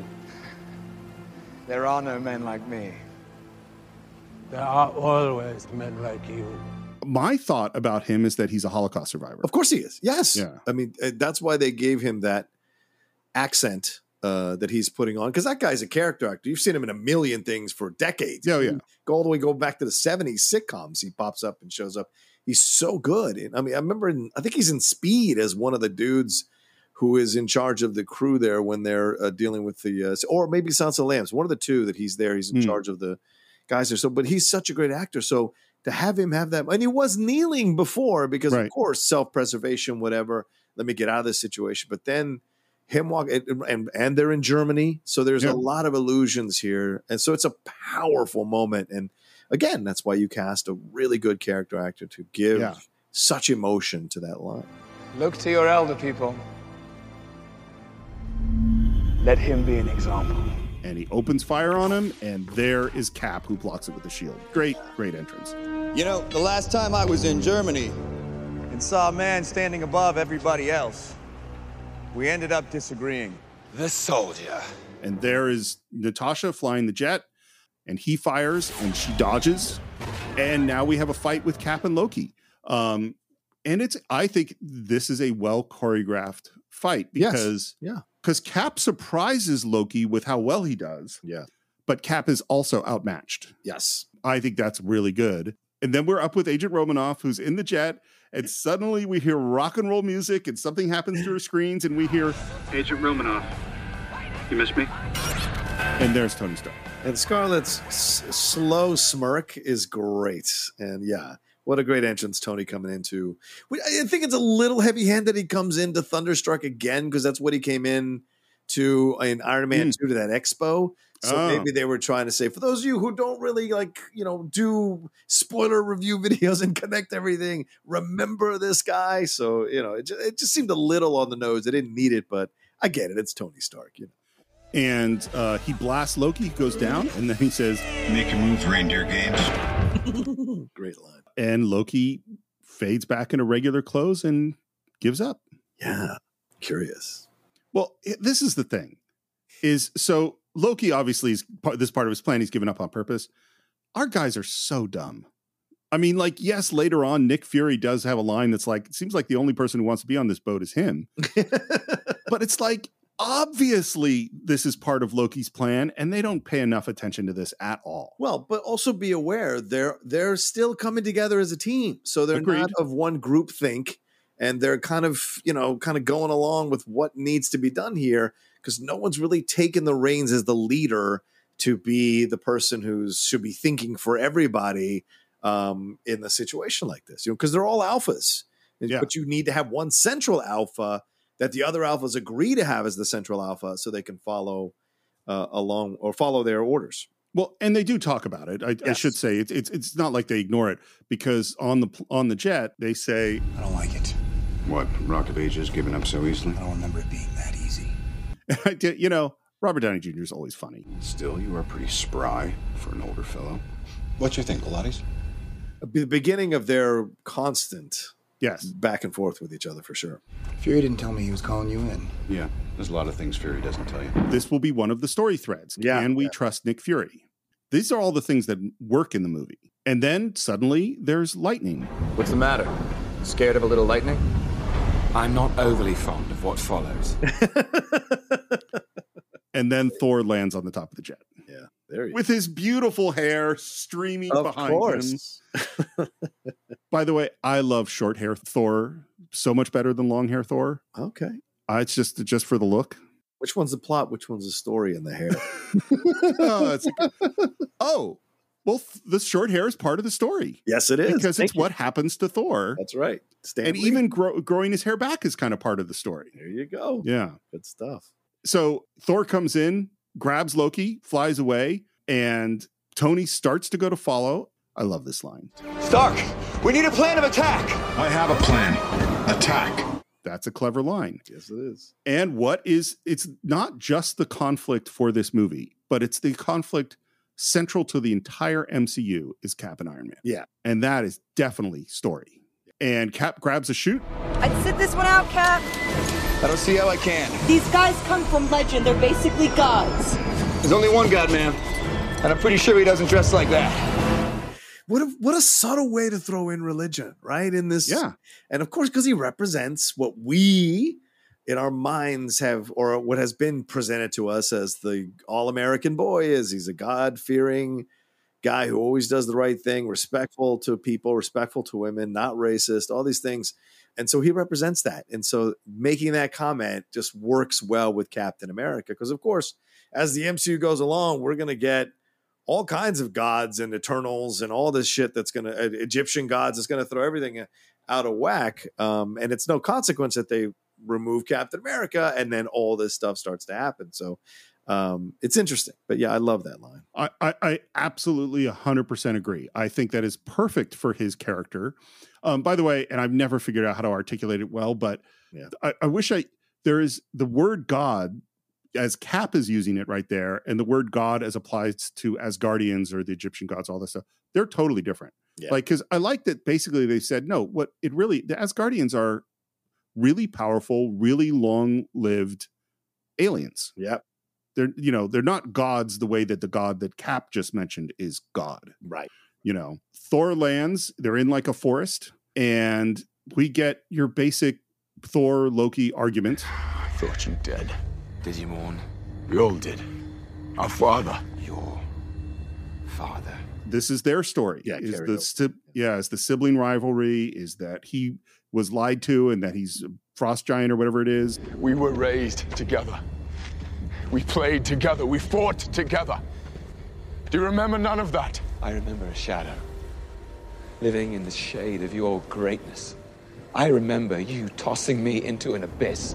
I who was and should be king. Thor is trying to convince him to give up. And it's even, we're going to forgive you again, despite all the murders and betrayals. Yeah.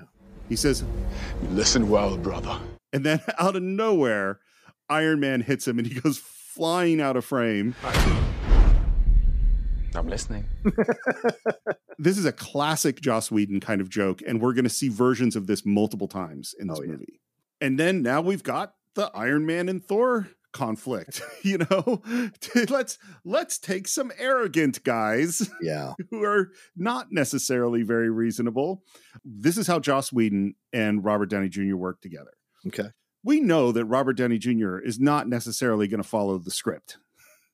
So what he would do, he would say to Joss, give me a couple of things. And Joss would throw out a couple of ideas for jokes, and then Robert Downey Jr. would improvise with them, and they would pick the best one. So Joss threw him Shakespeare in the Park. And Robert Downey Jr. comes up with, doth mother know you weareth her drapes? And they did this throughout the whole movie. And sometimes it works and sometimes it doesn't. I think some of the humor here gets a little creaky looking back on it with 2022 eyes, for sure. But and Stark, his humor, I don't think nowadays that kind of humor would 100% work in the MCU they've constructed. I'll tell you, I'm glad you said this because I have the same feeling. Yeah. And it's twofold. Yeah. One is I just think, look, Robert Downey Jr. is very charismatic and very charming and very quick-witted. Those jokes they get old. It's like watching it the first time, watching Iron Man the first time and watching the first time, they're hilarious. Watching it the fourth time, it's like, yeah, okay. And this is the other thought that I had. And this is it's a thing of why I think this movie doesn't hold up as well as I really want it to. Yeah. That you have Iron Man, where you have a character who starts off as a jerk, this arrogant, insensitive, doesn't care about anybody but himself guy, who then goes through a transformative experience and at the end takes on more responsibility and seems to become a better person. Yeah. Iron Man 2, he's near death, alcoholic, absolutely horrible, and then he goes through a thing and hopefully becomes a better person. Right. In Thor, it starts off, he's an arrogant jerk. Yeah. And then he goes through a bunch of stuff and becomes a better person. Well, it feels like we have to now reset them, because they're acting like morons. Yeah. Yeah. And so it's like, wait, did they learn nothing? Like, why would Thor just grab Loki? Right. Without checking with them. And then Iron Man just is, hit first, ask questions later. Well, that's why you need Cap to try and stop him, which is what he does, because he's actually the leader of the team, whether Stark wants to admit it or not. Absolutely. Those decisions he makes in those moments. Yeah.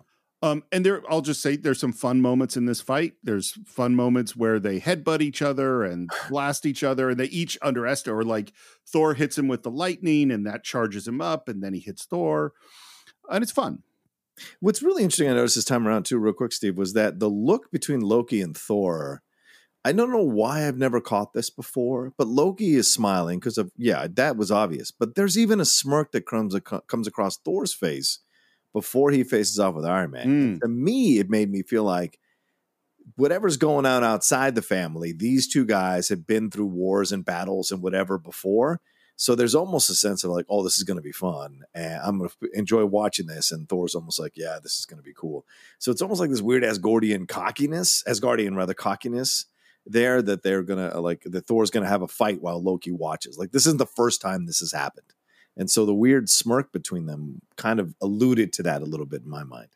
I think you're totally right. And it's the twofold, I think, of this is all part of Loki's plan, and watching his brother get beat up a bit is fun for him. Right. And it's Thor's arrogance and I love a good brawl sort of stuff going on.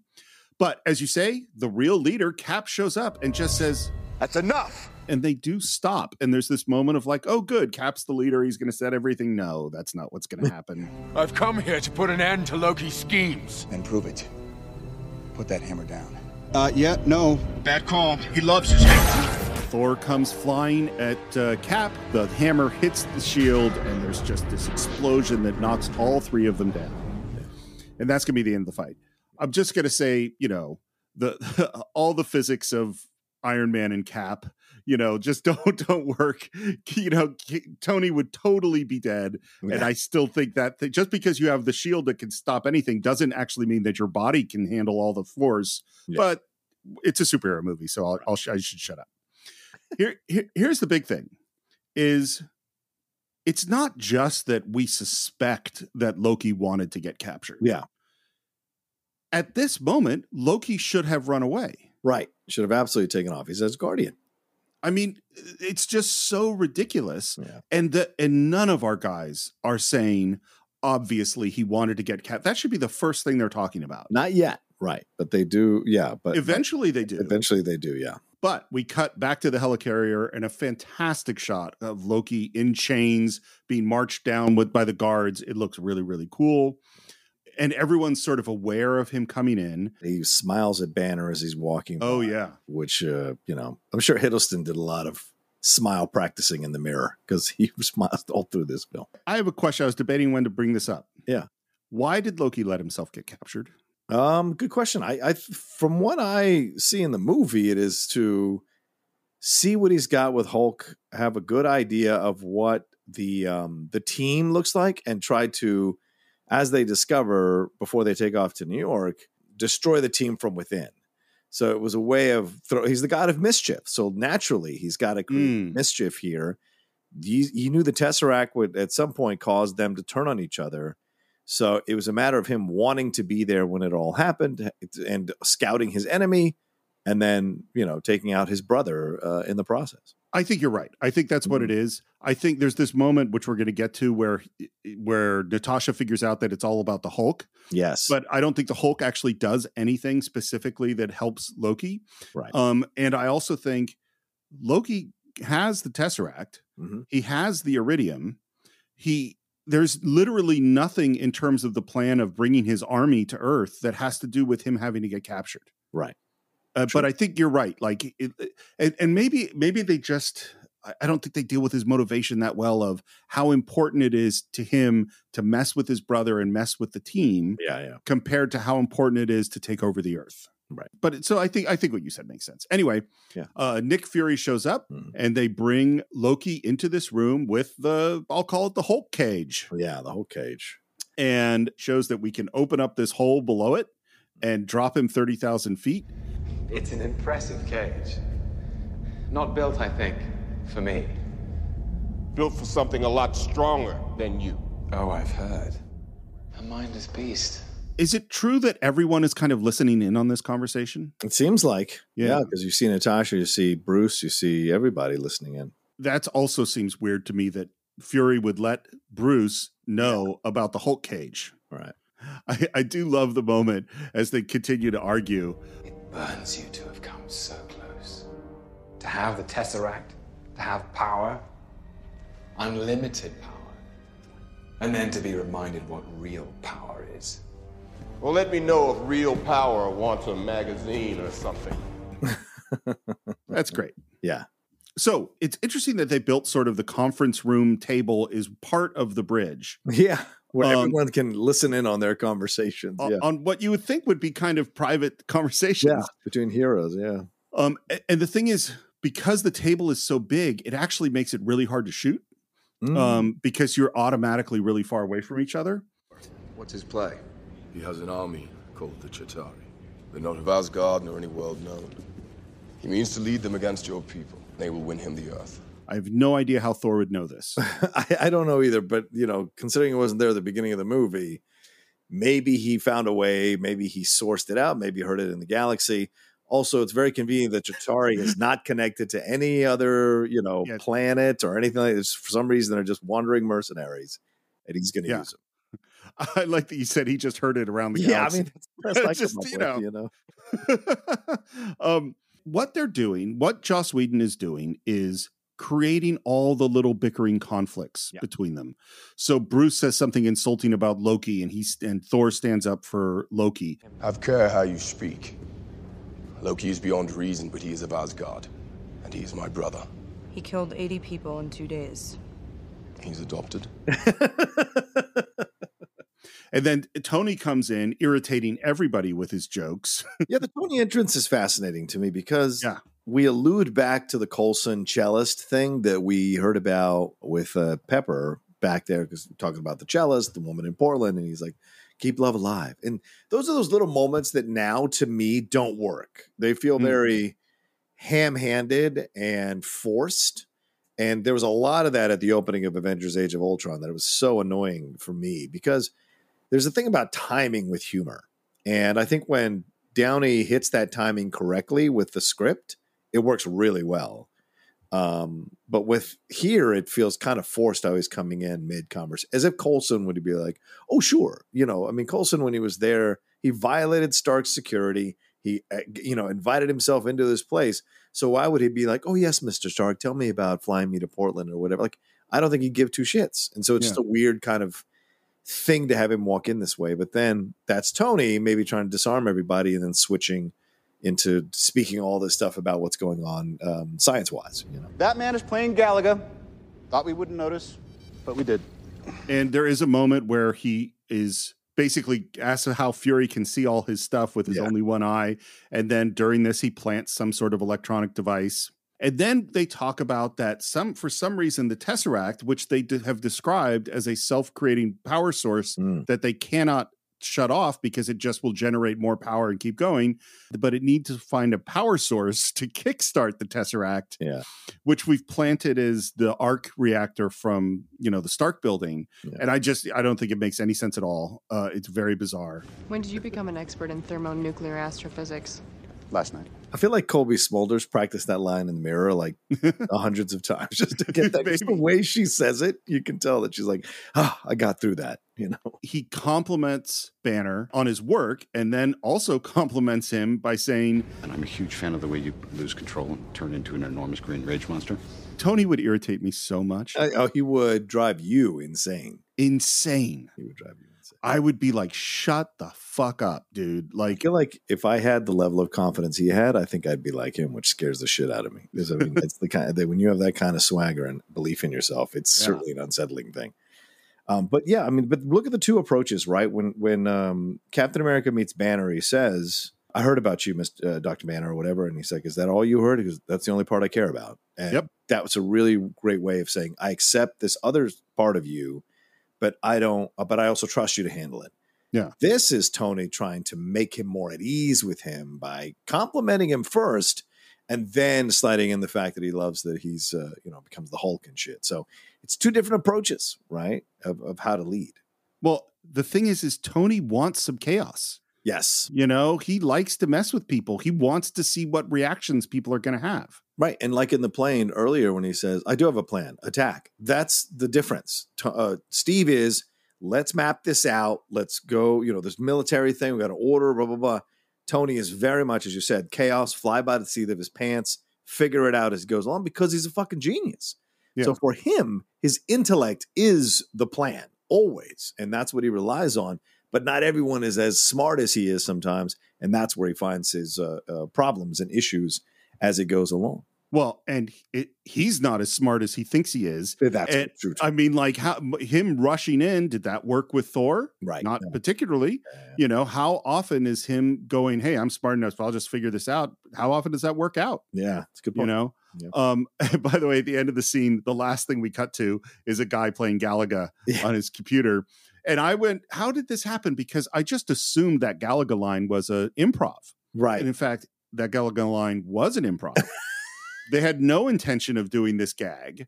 And then they're in post. And somebody said, "What if we did this?" And so they said, and sometimes you have to do this. Like, let's shoot it. It's just one shot. Let's shoot it and we'll cut it in and we'll either keep it or we don't. Yeah. And they cut it in and they went, "You know what? It's really funny." So they kept it. Yeah. We are now in the lab. Tony is encouraging Bruce to come with him to his lab where he's got all the cool stuff. Well, I promised a stress-free environment, no tension, no surprises. And he pokes him with something that looks kind of electrical. Ow! That is Robert Downey Jr.'s idea. He said there's no way Tony gets in the room with the Hulk and doesn't poke him. Verbally or physically, yeah. And then Cap enters. Hey! Nothing? Are you nuts? So Cap did not enter.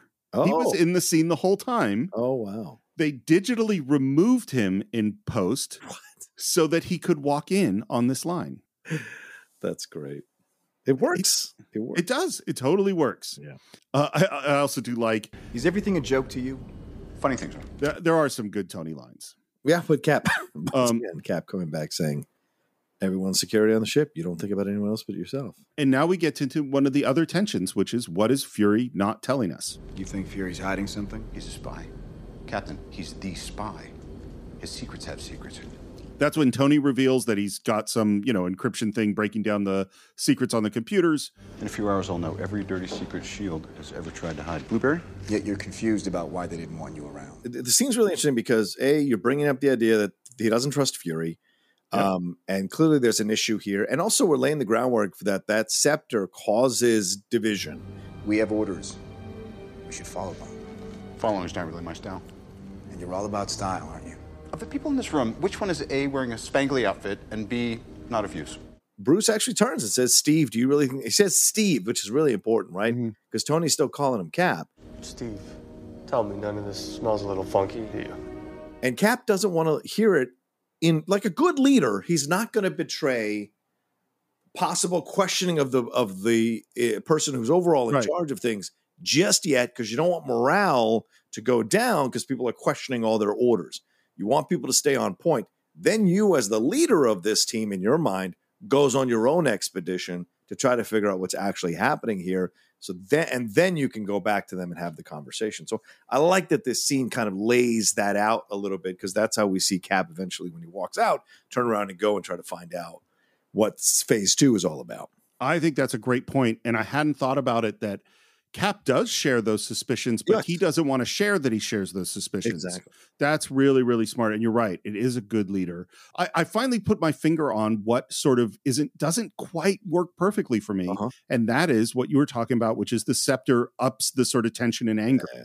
And because the scepter is upping the tension and anger, we don't get the actual conflict between these people. Do you know what I mean? Yeah. Like, you feel like it's fabricated as opposed to authentic. I don't know to what degree it's fabricated.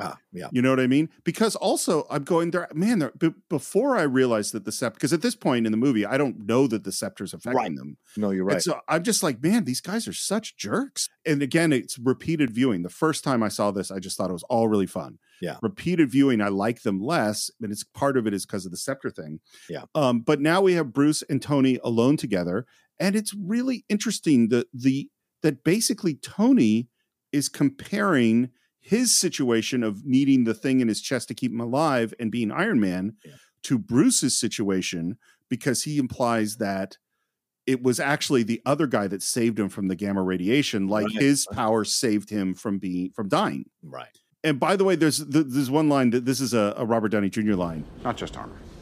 It's a terrible privilege. I think that's a good line. I agree. So you're saying that the Hulk, the other guy, saved my life? That's nice. Saved it for what? I guess we'll find out. I have another question for you. Yeah. It's very clear that Bruce doesn't want to use the word Hulk. He says it, and then he corrects himself and refers him to the Hulk as the other guy. Right. Why do you think he calls him the other guy?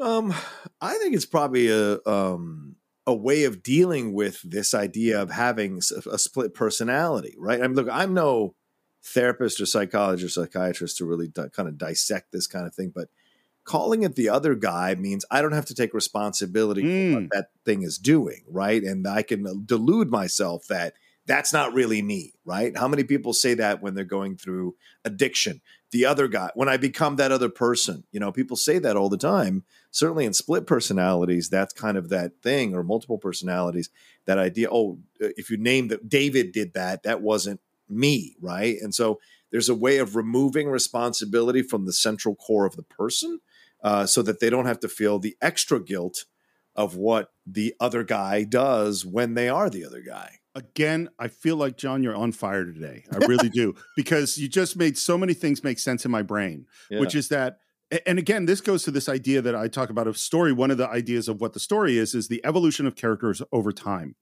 Bruce Banner is in a progression of how he deals with the Hulk. Right.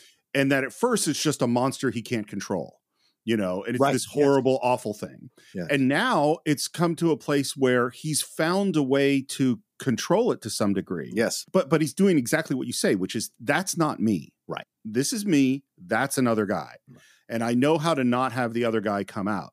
But what is his secret? That he's always angry. And you know what that means? His secret is he is the other guy. Yes, right, exactly. Which he's not come to terms with. And that's the evolution. Where are we going to go later on? Is that he's finally going to reconcile himself and the other guy. Right. So while there's some plot things and things that don't quite hang together for me, this one really does. Yeah. That really, really works. And then just as you said, Cap also doesn't trust Fury. And so what's he doing? He's breaking in to look at what the phase 2 stuff is. And this is where I get to, well, screw up. Some people get mad at me because my analysis sometimes can go in certain directions, right? And I'm an analytical guy. You may not always agree with me. You may think I'm going too far over the edge on some things or whatever, but I can't stop who I am. So if you listen to these shows, this is who I am. So I feel like recently I've been kind of been attacked for my analysis and my approach to things at a larger number than I have before. And it's kind of just bothered me because I like to be able to analyze things. And I may not always be right or anything like that, but I kind of cherish my ability to do that. And so with this, I think with Cap, he represents America, as I said, in so many ways earlier, like the God thing, trying to do what's right, being the peacekeeper between the two or whatever. And in this situation, the same thing.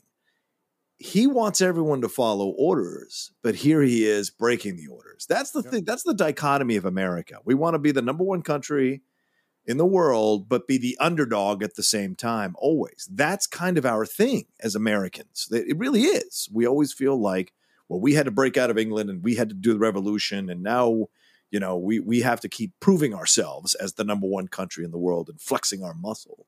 And we will get mad at other people breaking rules, but we will break rules if we need to. And so that's what Cap represents. America, for good and bad, Cap represents that. And I think in this moment where he just finished telling them to follow orders, here he is not following orders, going on his own expedition, going down there, breaking into a place, and then finding those Hydra weapons or Hydra marked weapons that he'll later throw on the table. So, and I've wanted to do a deep dive on how much the Captain America character represents America and some of the things that America has done. And I've wondered how much the writers have really understood the subtlety of playing that truth about America that a lot of Americans don't really want to face, but it's actually the truth underneath it all. And so I think that's what's fascinating about how this character progresses as the series or the MCU movies goes along.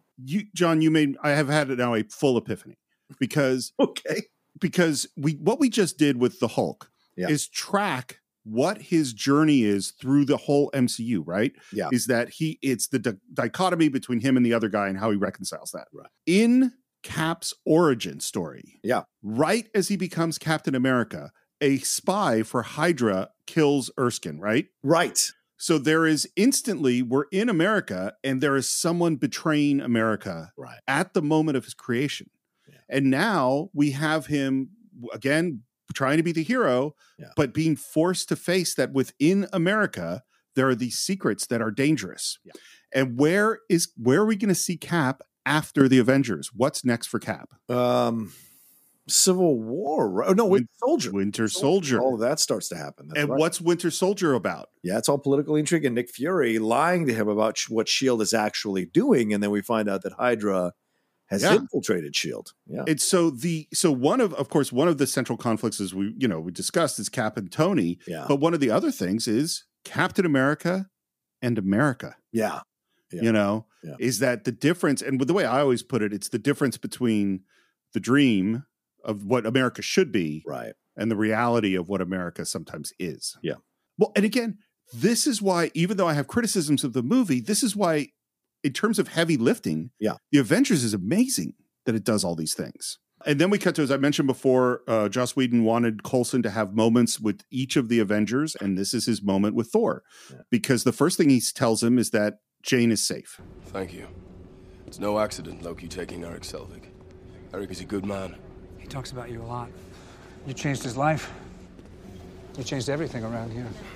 Which I think is a really interesting point, that it's not the creation of Captain America. It's not Hydra. Yeah. It's not Iron Man. It's Thor that really freaked out the world. And then Nick Fury comes up. And I find this scene really weird because if I understand the scene correctly, Nick Fury is asking if Thor is willing to torture his brother. Is that what he's essentially saying that, because he's saying to him, he's using the old Sean Connery line. Exactly. How much are you prepared to do? That's basically what he's saying. Are you willing to sacrifice the comfortability of your brother to get the truth, to get the answers? And this is Fury sliding into a little bit of a desperate area here, because asking a family member to torture another family member for information, that's a lot of violations there going on. I find it a really weird thing, and Fury's supposed to be a very smart, sophisticated guy. Yeah. That doesn't seem like a smart, I don't think there's any way Thor tortures his brother. Right. And then we're back with Loki, and he turns around and smiles because there is Natasha, and he says, "There's not many people who can sneak up on me." I'm going to say right now, watching this scene fucking fooled me again. I had forgotten the twist. And I was watching it going, wait, this doesn't feel right. This isn't right. Like, maybe, Joss didn't do a good job with this. And then the twist happens. I'm like, fuck. Yeah. Good twist. And it's a good one. Scarlett does a great job. Oh my God. It's great. And she comes asking about Barton and that she's got, red in her ledger. She's got debt and she's asking what's going to happen to him.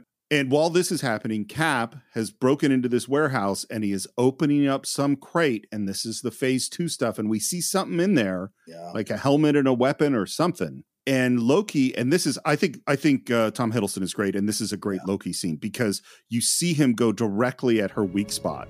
Can you wipe out that much red?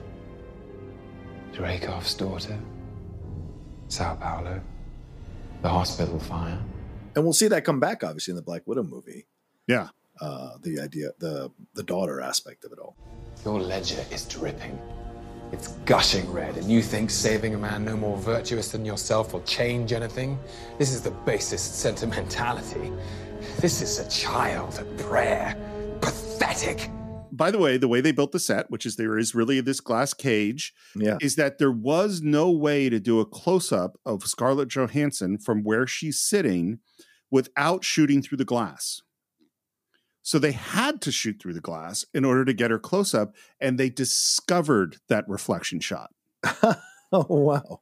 And it's a fantastic shot. It is. Of Loki's reflection with her reacting to all this. Yeah. You lie and kill in the service of liars and killers. That's a great line. It is. Yeah, it's like a Kurtz line, Yeah. Murder is like handing out speeding tickets at the Indianapolis 500. I'll ask it this way. On a scale from 1 to 10, how evil is S.H.I.E.L.D.?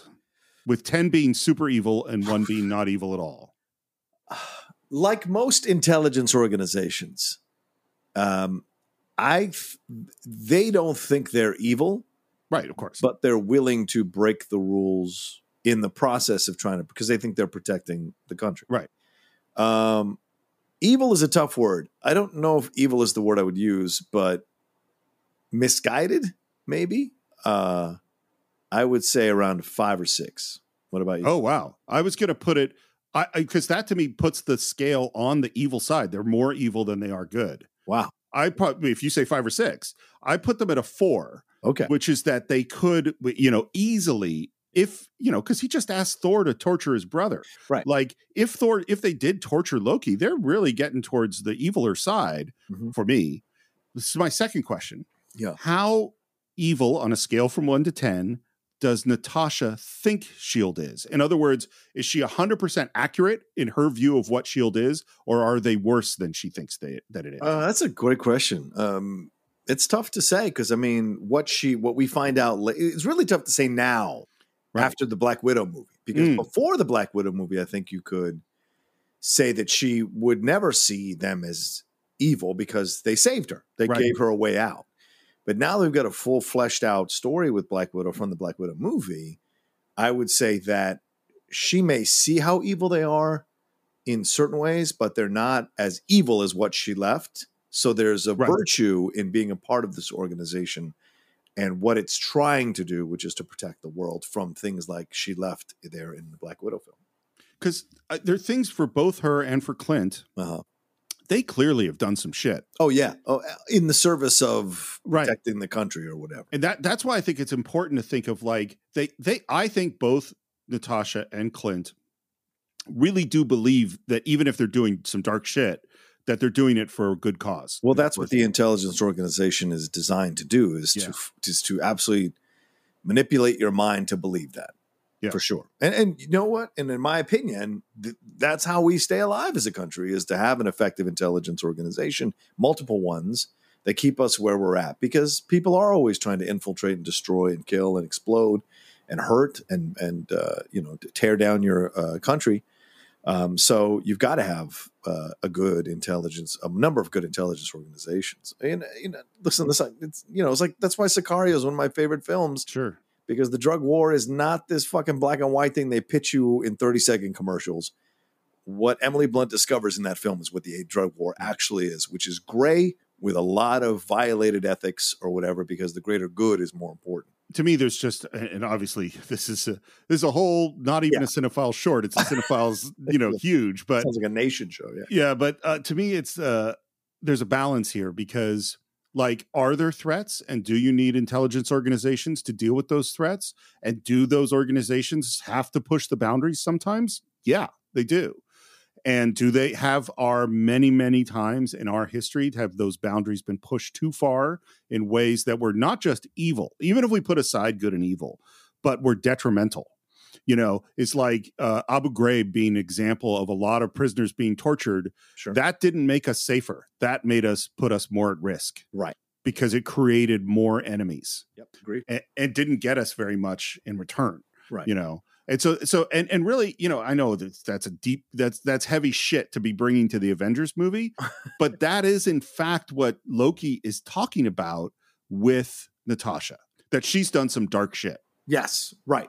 And her reaction when you're in the scene makes you think that, you know, she's aware of it. And I think she is. And I think she does, even with the twist. Later on, we see Natasha say, I've been compromised. And it's because Loki knows all this shit about her. I think her genuine reaction is there.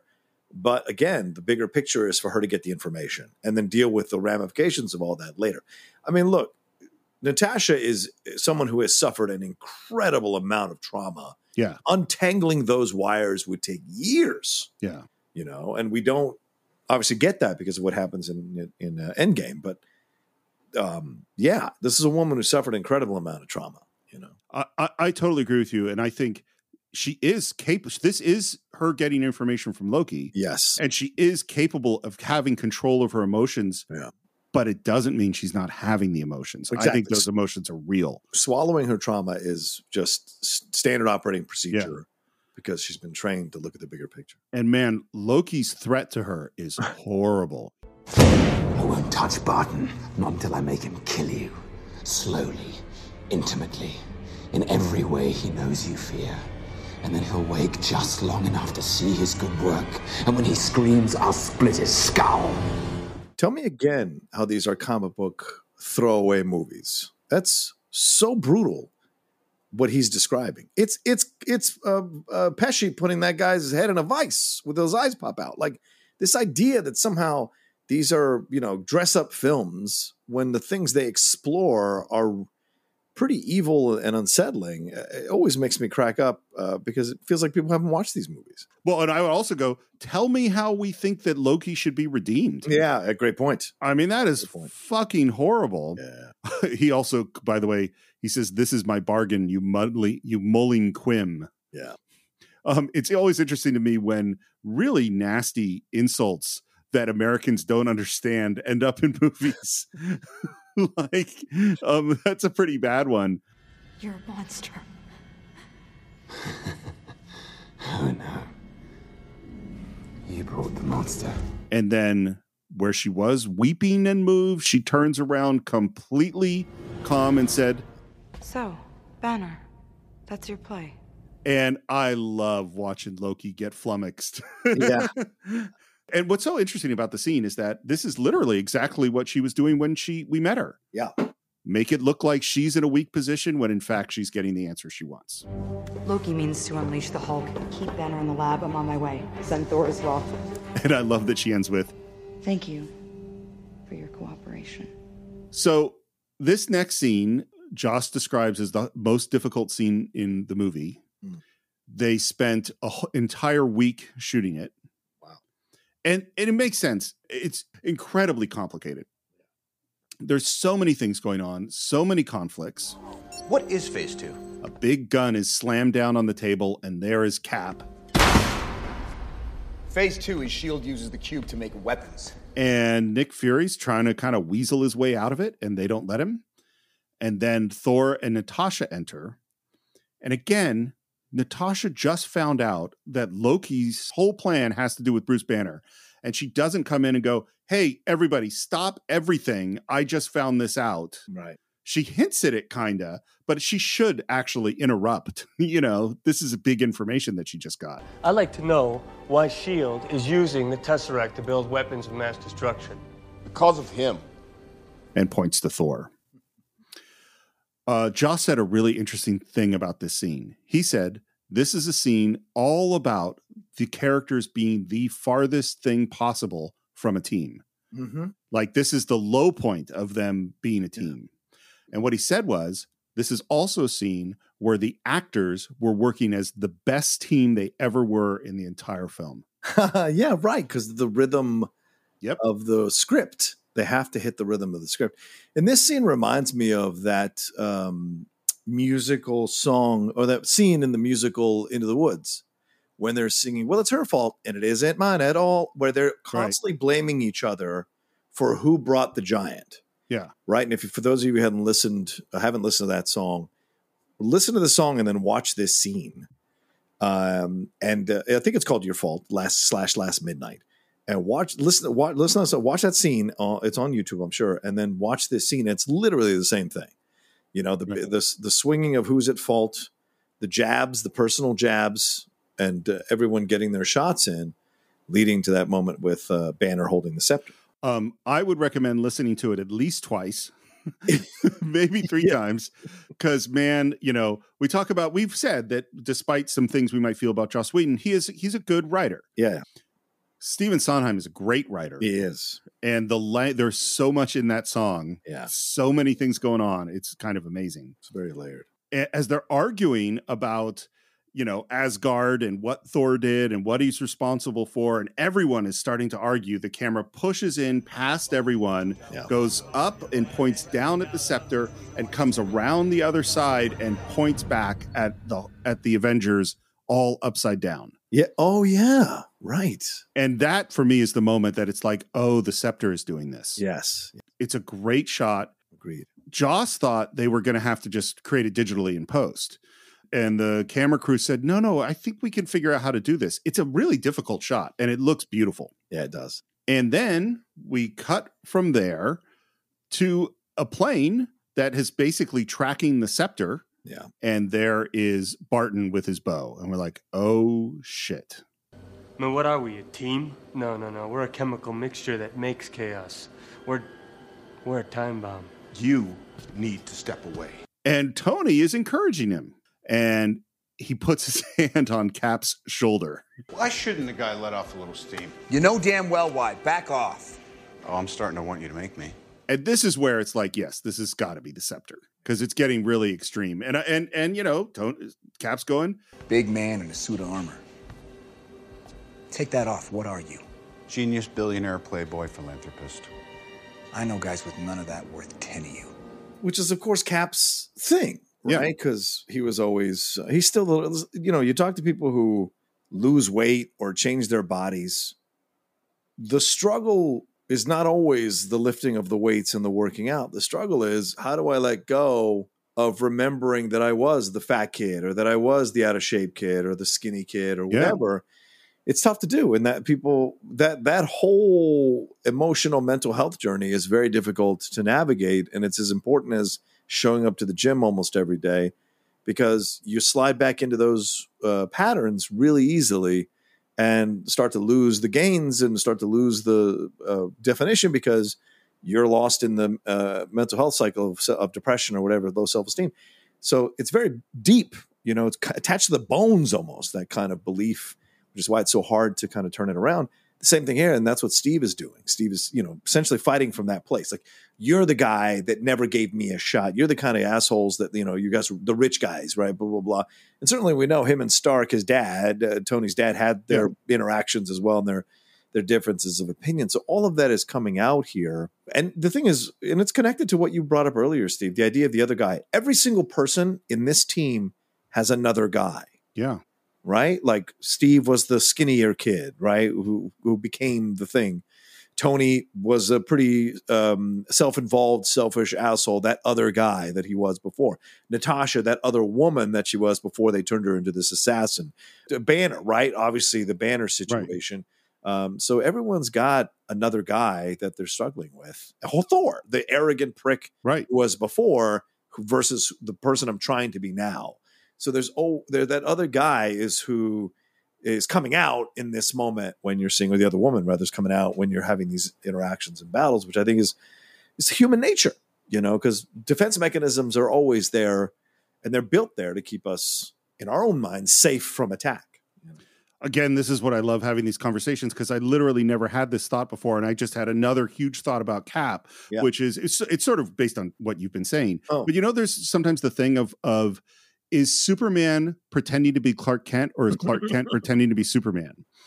I love that. It just occurred to me that Steve Rogers is still that skinny kid. Oh, yeah. That is who he is. Yes. That is his identity. Yes. Is that, and the skinny Steve had to work 10 times harder than everybody else. He had to continually prove himself. He had to show how brave he was. He had to show that he had value, that he had to have worth. And he is still that guy. He's still desperately trying to prove his worth. What did I tell you? He represents America.